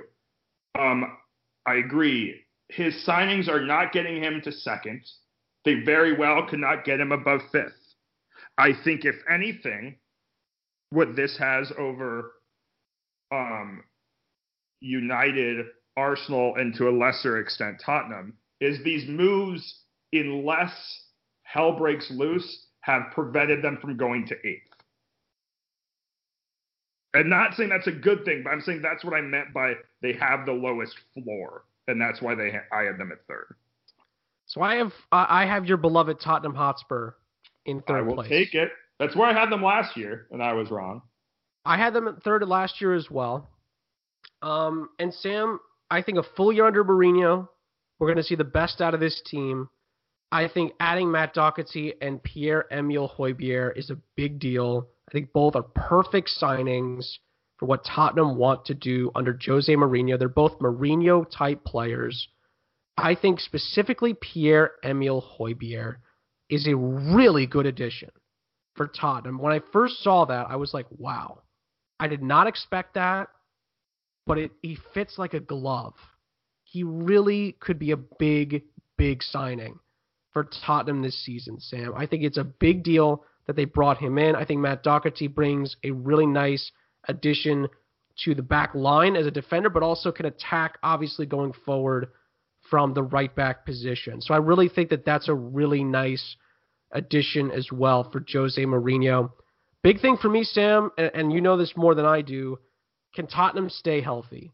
I think that's going to be the make or break thing for Tottenham, either finishing third or potentially finishing fifth. I think that's probably what makes or breaks them. You know, can Harry Kane play 34, 35 games of the 38? Can Heung-min Son play 35, 36 games? Can Dele Alli play all the games this year? You know, those are the guys I worry about. However, Sam, I think they're the most complete team of the three, Chelsea, Man United, and Tottenham. I think they're the most complete team out there of those three. They have the most continuity. I'd argue they have just as much talent as the other two, but people are giving United and Chelsea the credit for spending now. Tottenham did what I think teams should do when you're at that level. Fill the holes. Fill the gaps. You know, Tottenham has had a huge hole in midfield since Christian Eriksen stopped wanting to play for Tottenham Hotspur. I think Pierre-Emile Højbjerg just filled that hole. Mm-hmm. And I think Matt Doherty's a fantastic addition.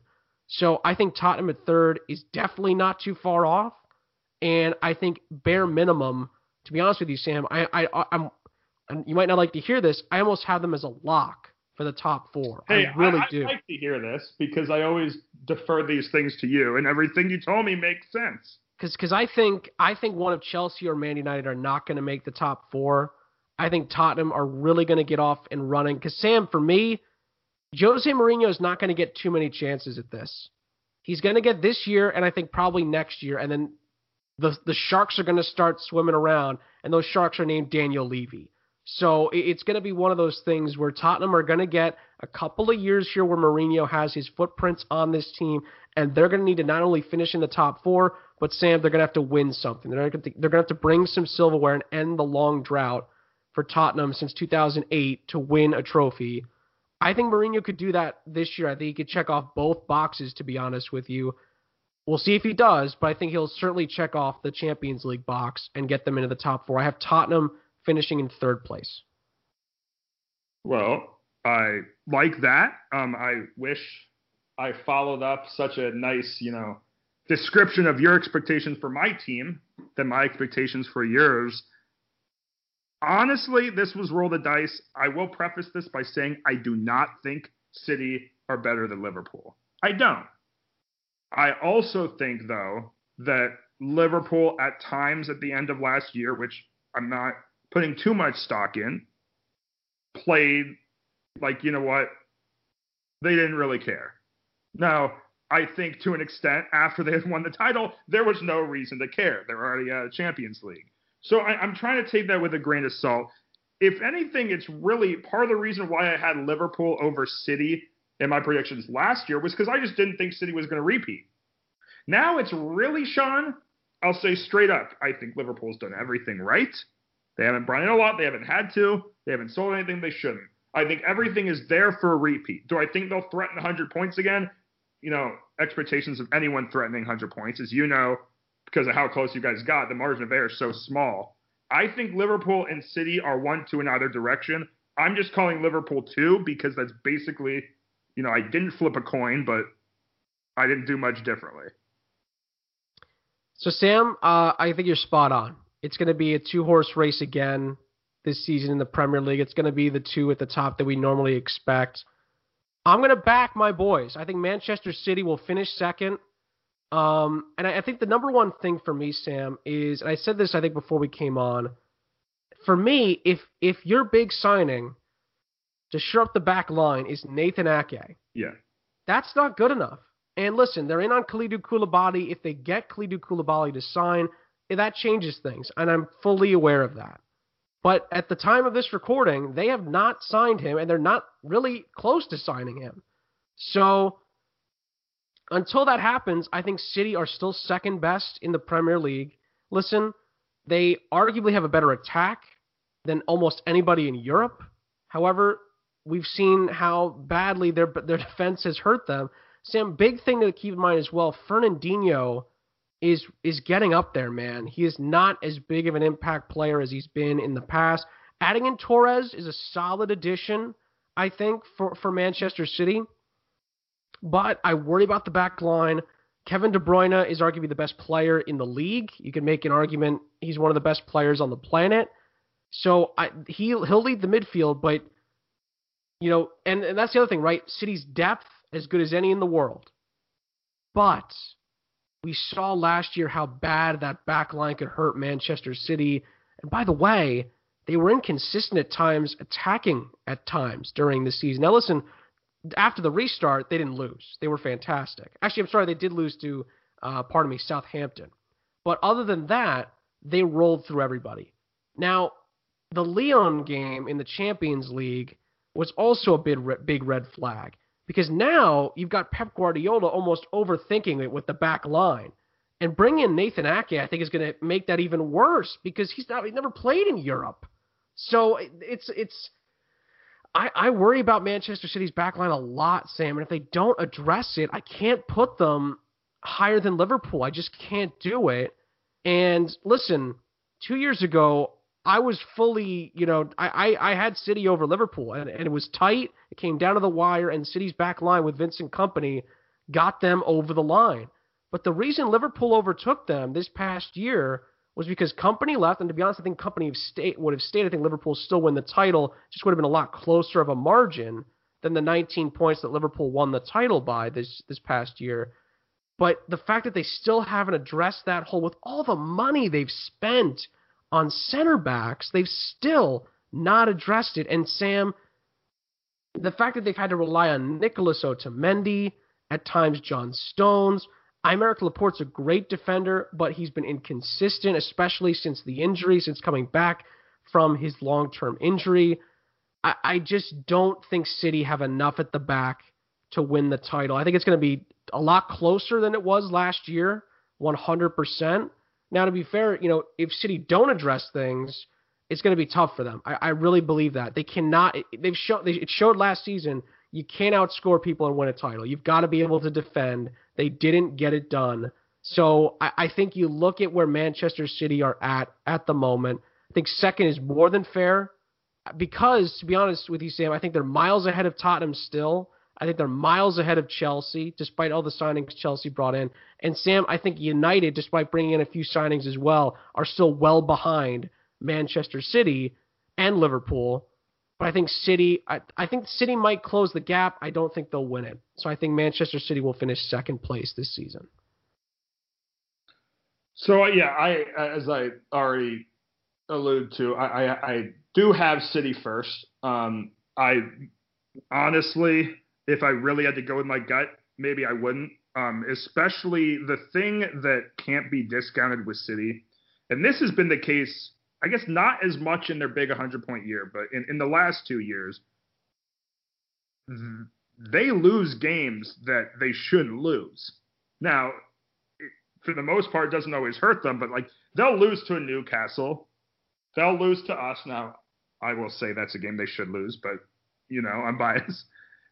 The outside of that aforementioned kind of slip where Liverpool just, they had won, they had whatever. Liverpool doesn't really lose. I mean, now granted, they tied a whole bunch in 2018, 2019. But the difference between City is City I'm trying to take last year out of it because of how totally dominating Liverpool was. City may have a ceiling where they can just smoke teams week after week for nothing. But again, then they'll slip up to Newcastle. When you're neck and neck with two teams that are guaranteed 90-plus points, you can't afford that. So,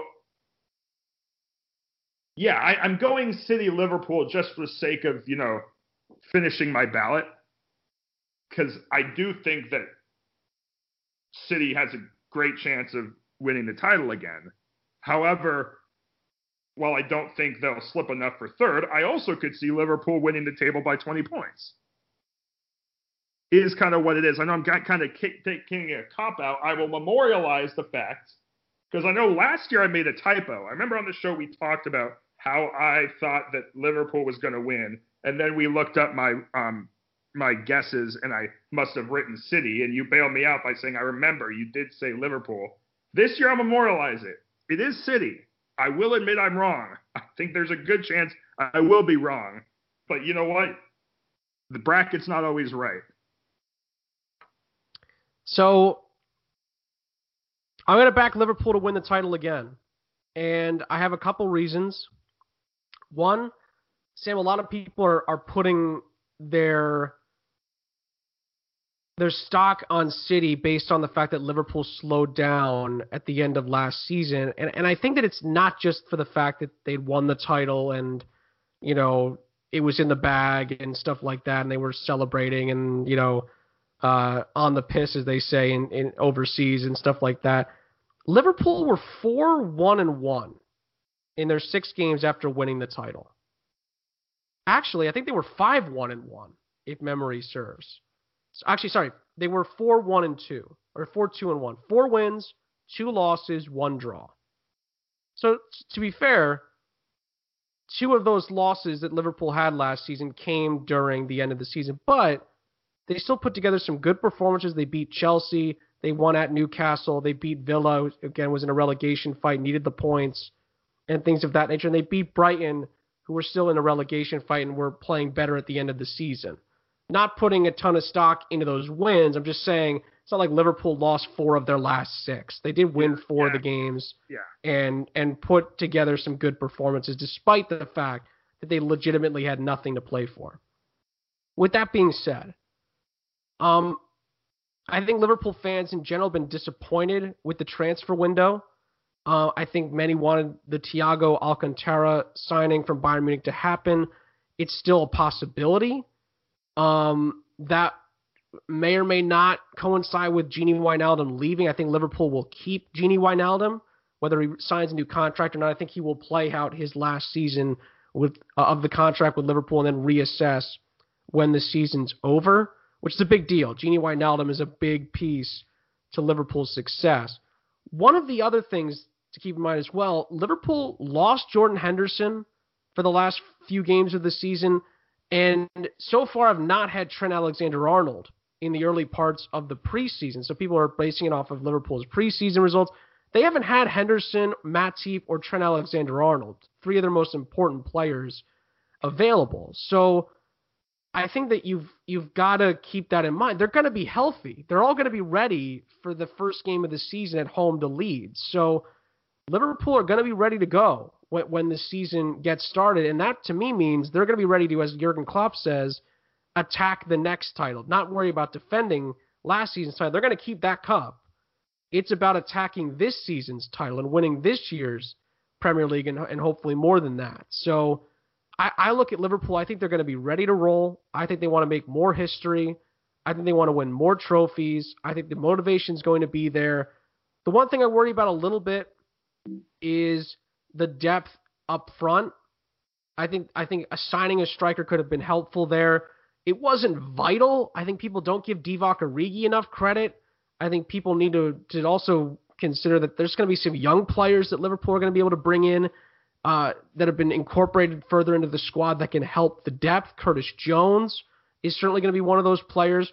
Harry Wilson could be one of those players as well. Doesn't look like he's going to be going out on loan. And Nico Williams is expected to be Trent Alexander-Arnold's now full-time backup at right back. So that's going to be a big deal for Liverpool. And by the way, he just scored a winner for Wales in the Nations League in his second ever appearance for his country. So he's coming along really nicely.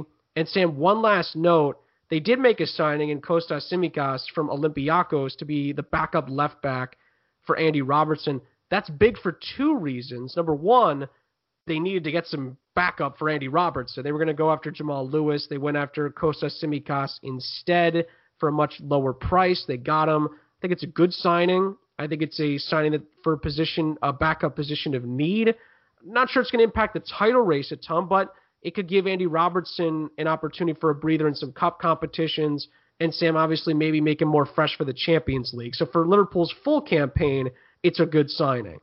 Now, one thing I do want to mention that you might like here, it's actually good for the midfield that they signed Tsimikas as well. Now, why would I say that?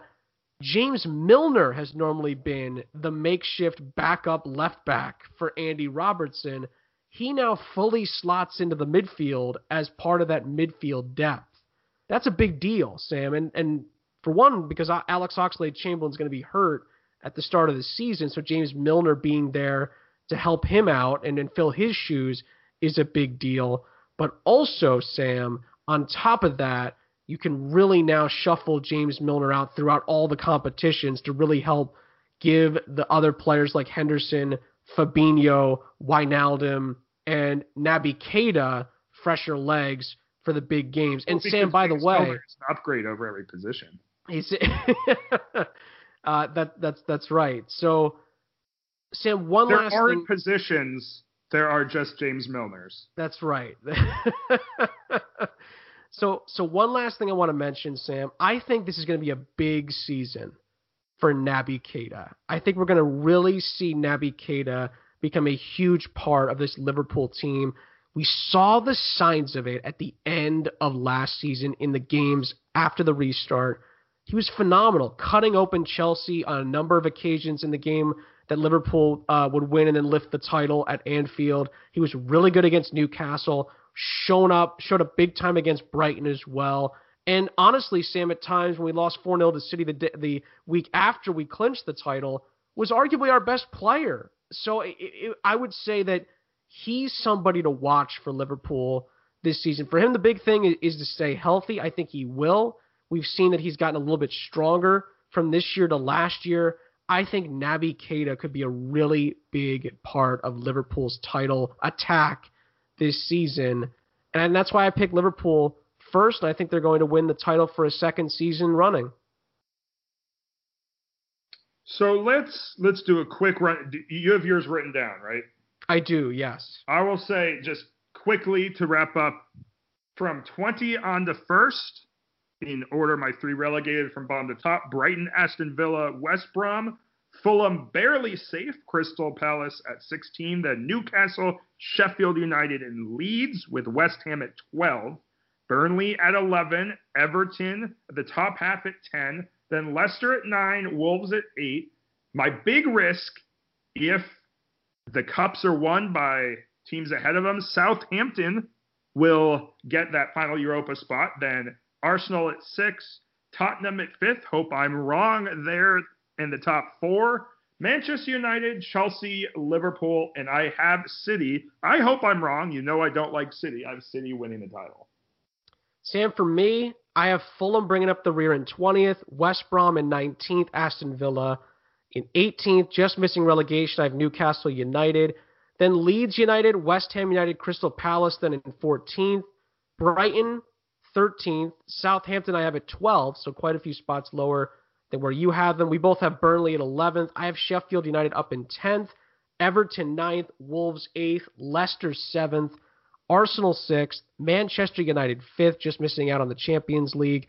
Chelsea 4th. Tottenham 3rd.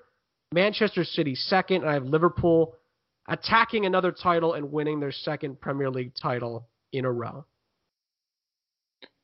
It is time, isn't it, Sean, for the most intense, at least that's what I'm saying now, the trickiest to someone like me who doesn't know that much, and the most entertaining to at least us who continue to entertain ourselves with these questions. It is the best soccer quiz show there is.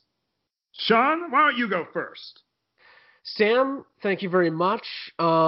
Listen, we're going to 3 questions this week, and it's because we really wanted to make sure these were good ones this week. We wanted to meet, quality over quantity, I think was our rule of thumb this week for the quiz question. Sam, mine are Lionel Messi related. We have not done a Lionel Messi quiz yet. I think it's about time we did, since he's still in Barcelona colors. Here's where I'll start.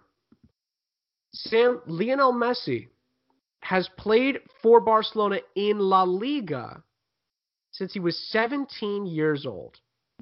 2004 to 2005 was his first season for Barcelona as a player that played for the first team. Because, again, he came up through the academy. Yeah.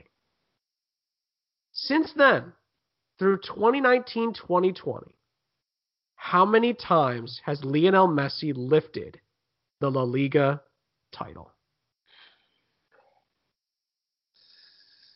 6. Little higher. 8. Little higher. 10. 10 is the correct answer. Really? 10 La Liga titles. They won 3 in a row, by the way, during that crazy run where they seemingly won everything under Pep Guardiola between 2008 and 2011. Mine are Premier League related. Okay. Some of them are, if things were to happen. Last year, Leicester broke the top 6, didn't quite get Champions League. Other than Leicester, because of course they won the title in 15-16. Who was the last non-top 6 club? No traditional top 6 clubs. The 2 Manchester teams, Liverpool. Then the 3 London teams, Tottenham, Chelsea, and Arsenal. Who was the last non-6 club other than that Leicester to qualify for Champions League? Can you remember the year if you can remember the side? Oh. This is a tough one.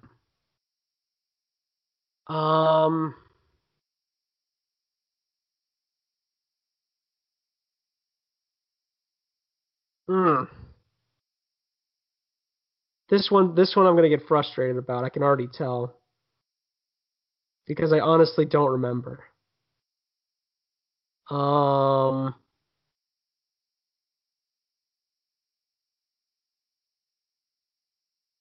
Top 4.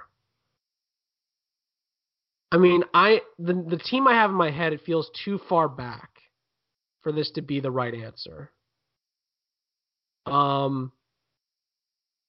Because we're talking like... I will say it was this millennium.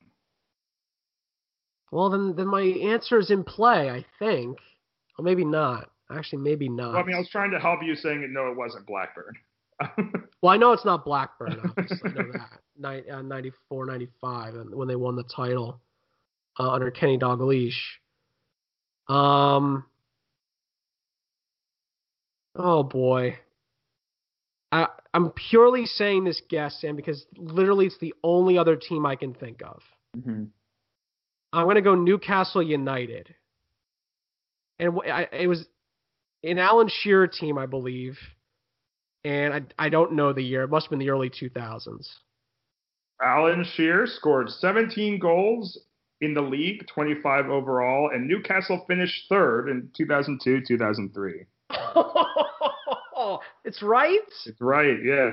Let's go. Oh, I'm so happy with that. Oh my gosh. Well, how much of a guess was that? Honestly, Sam, it was the only team besides the Blackburn team I could think of. Okay. So I kind of was the only one I had. It completely still counts. I'll take it. I will take it. Okay, Sam, we're back on the Lionel Messi trail here. Lionel Messi played 70 minutes in his first full season with Barcelona. Didn't play a whole lot. Mm-hmm. He didn't play a whole lot until his third year with the Barcelona first team. That was the first year he played over 1,000 minutes in his season. He was 19 years old.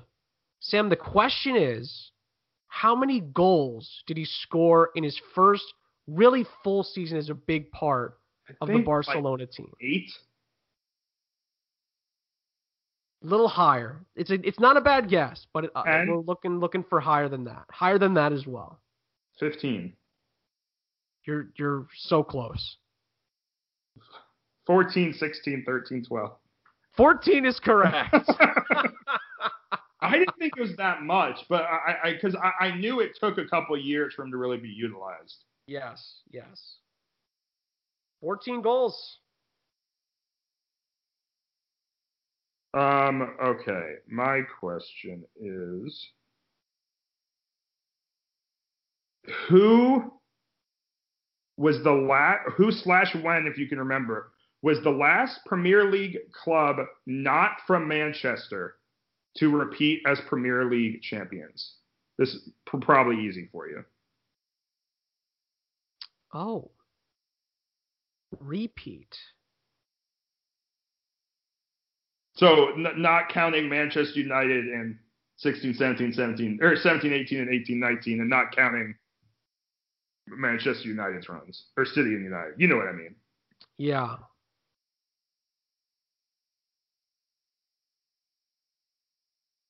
I mean, one team comes to mind. I just don't know the years.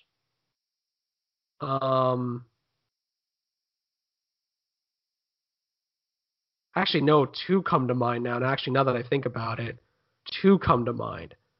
Because my first thought was Chelsea, but I don't know if they actually repeated under Jose Mourinho. And the other obvious choice would be Arsene Wenger's Arsenal, who I believe repeated for Premier League titles at some point during his reign. I'm pretty sure they won back-to-back Premier League titles. You know what? I'm going to go with Arsenal. Just wrong. It's Chelsea. But not the era you were thinking of. Oh. Chelsea won back-to-back, and I'm looking up the exact details for context. 04-05 and 05-06. Yeah, that was the year I was thinking of, to be fair. But Mourinho was later, wasn't he? No, Mourinho won the title in 04-05 for Chelsea. Oh, you're right. Sorry, I was thinking of his second round. Then yes, you were right. It was 04-05. So I guess I thought about not with their name starting from Manchester. Yeah, I thought about like 06-07, but I know that you know what I was thinking of? I was thinking of that Arsenal team that went to the Champions League final. And I thought maybe they had won the league that year, but I obviously they didn't win it back to back during any of those stretches. So fair play to that was a good Chelsea team, to be fair, in 2004-2005 specifically. Okay, your final one. Final Messi question, Sam. This is probably the toughest of all, although you're probably going to get it relatively. Well, I think I'm close on the other two, so who knows? Lionel Messi has won 10 La Liga titles, as we've already established. What is the lowest finish for a Barcelona team that has had Lionel Messi in it? Does that count like Lionel Messi significant or those early years? From '04 till now, when he's been on the team, the lowest finish in La Liga. Fifth. You're close. Third. Third is the correct third was answer. going to be my guess because I remember looking up that he has always played Champions League, but I thought maybe I was missing one, so I picked fifth. They I would have have been gotten runners-up, Sam, 4 times, 10 times winners, and once in this stretch under Lionel Messi, or with Lionel Messi, 07-08, believe it or not, they finished in third place, and Lionel Messi scored 10 goals and had 12 assists that season. That was probably his first breakout year for assists, and he was great that year. He played almost all, I'd say most of the league games, but Barcelona finished third place in La Liga. Let me just pull up the table, if I can, real quick, to tell you who finished above them. Villarreal, believe it or not, finished in second that season. They were 10 points ahead of Barcelona, and Real Madrid, as you might expect, won the title. They were on 85 points. They were 18 clear of Barcelona, 8 clear of Villarreal. Barcelona's leading scorer that year was Samuel Eto'o. Long time since he's been big at Barcelona. He had 16 goals. Lionel Messi that year scored 10. So my question to you, and this may be a little too hard and too vague. So a couple years ago, the 3 promoted teams did not get demoted. That's, I think, happened 3 times. Only once have the 3 promoted teams all gone straight down. This may be too hard to name the year. If you can, that's very impressive. Can you name any of those 3 teams, let alone all 3? The last time that all 3 went back down? I will say this. You know what? I'll cut off. It was in 97-98. Was the only time in the Premier League era that 3 teams went up and all 3 went straight back down. Oh boy. This is going to be tough. The year helps a little bit. Because there's a few more teams in play. However, I doubt I'm going to get 2 are any not in the Premier League. 2 are not in the Premier League, you said? Currently, yes. Okay. That helps a little bit. So that means 1 still is. Or one's back up. Okay. 97-98. Oh, man.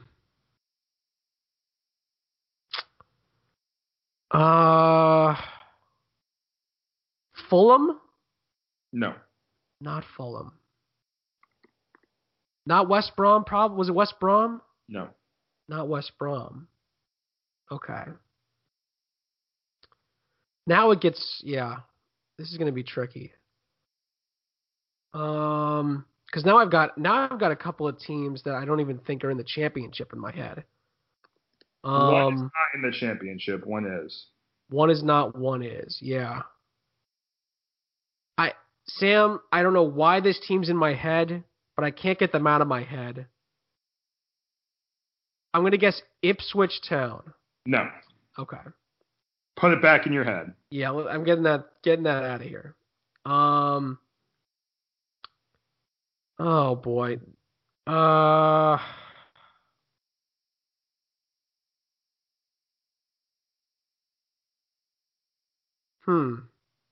I'm going to just try to get the Premier League team that's currently in the Premier League, because this is tough.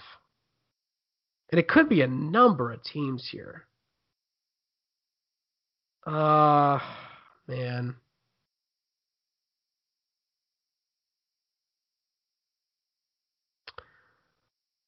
What about hmm, what about Wolves? No. Not Wolves. Leicester? When should I start narrowing it down? Yeah, I'm starting to lose hope here. This team. Sorry, I will. Let me look at one other thing.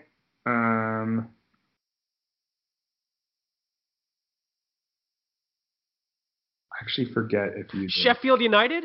No. Damn it. Oh, all right. Now I'm out. I don't know. You got to Okay. give me some help here. So yeah, no, I'm thinking. I forget where you had this team. Darn it.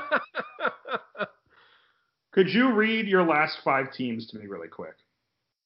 Fulham, West Brom, Aston Villa, Newcastle, and Leeds United. Okay, your team is not one of those teams, but it's also not an upper half team. Southampton? No. Oh, I'm just guessing now. Should I just start rattling Palace? off? What? Crystal Palace? Yeah, so you have one team. Now I'll start narrowing it down for everything else.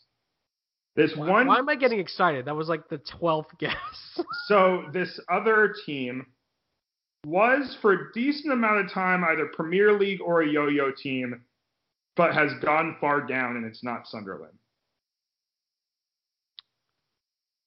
And they're in League One? This team is now actually in League Two, starting this year. Oh, shoot. I should know this. An American broadcaster has played for this team. Oh, it's Bolton Wanderers. Yeah. It's Bolton Wanderers. Gotta give Stu Holden some credit. Stu Holden did do some stuff for Bolton The Wanderers. other one's Barnsley. Barnsley. Yeah. All right. Fair enough. That was a tough question. Yeah, I felt like it was a good one, but I also didn't know how to make it like less tough. Yeah. Fair play. Honestly, Sam, I'm going to give myself half a point for that. Sure. For the Bolton thing. I think that's all I deserve for that. Cuz getting Crystal Palace on the 12th guess or the 10th guess doesn't exactly constitute a point. So I think don't disagree with you. We'll leave it at that. Sam, another great episode. Guys, on SoundCloud, or if you want to do it on iTunes, let us know who you think is going to win the Premier League this season. Let us know your thoughts on the Lionel Messi situation if you want to let us know. As well, you can hit us up on Twitter at SHA7, Sammy Siegs as well on Twitter. Go there if you want to see what we're doing as well with stuff outside the podcast. Thanks as always for listening, and we'll see you guys next time on the Soccer FC podcast.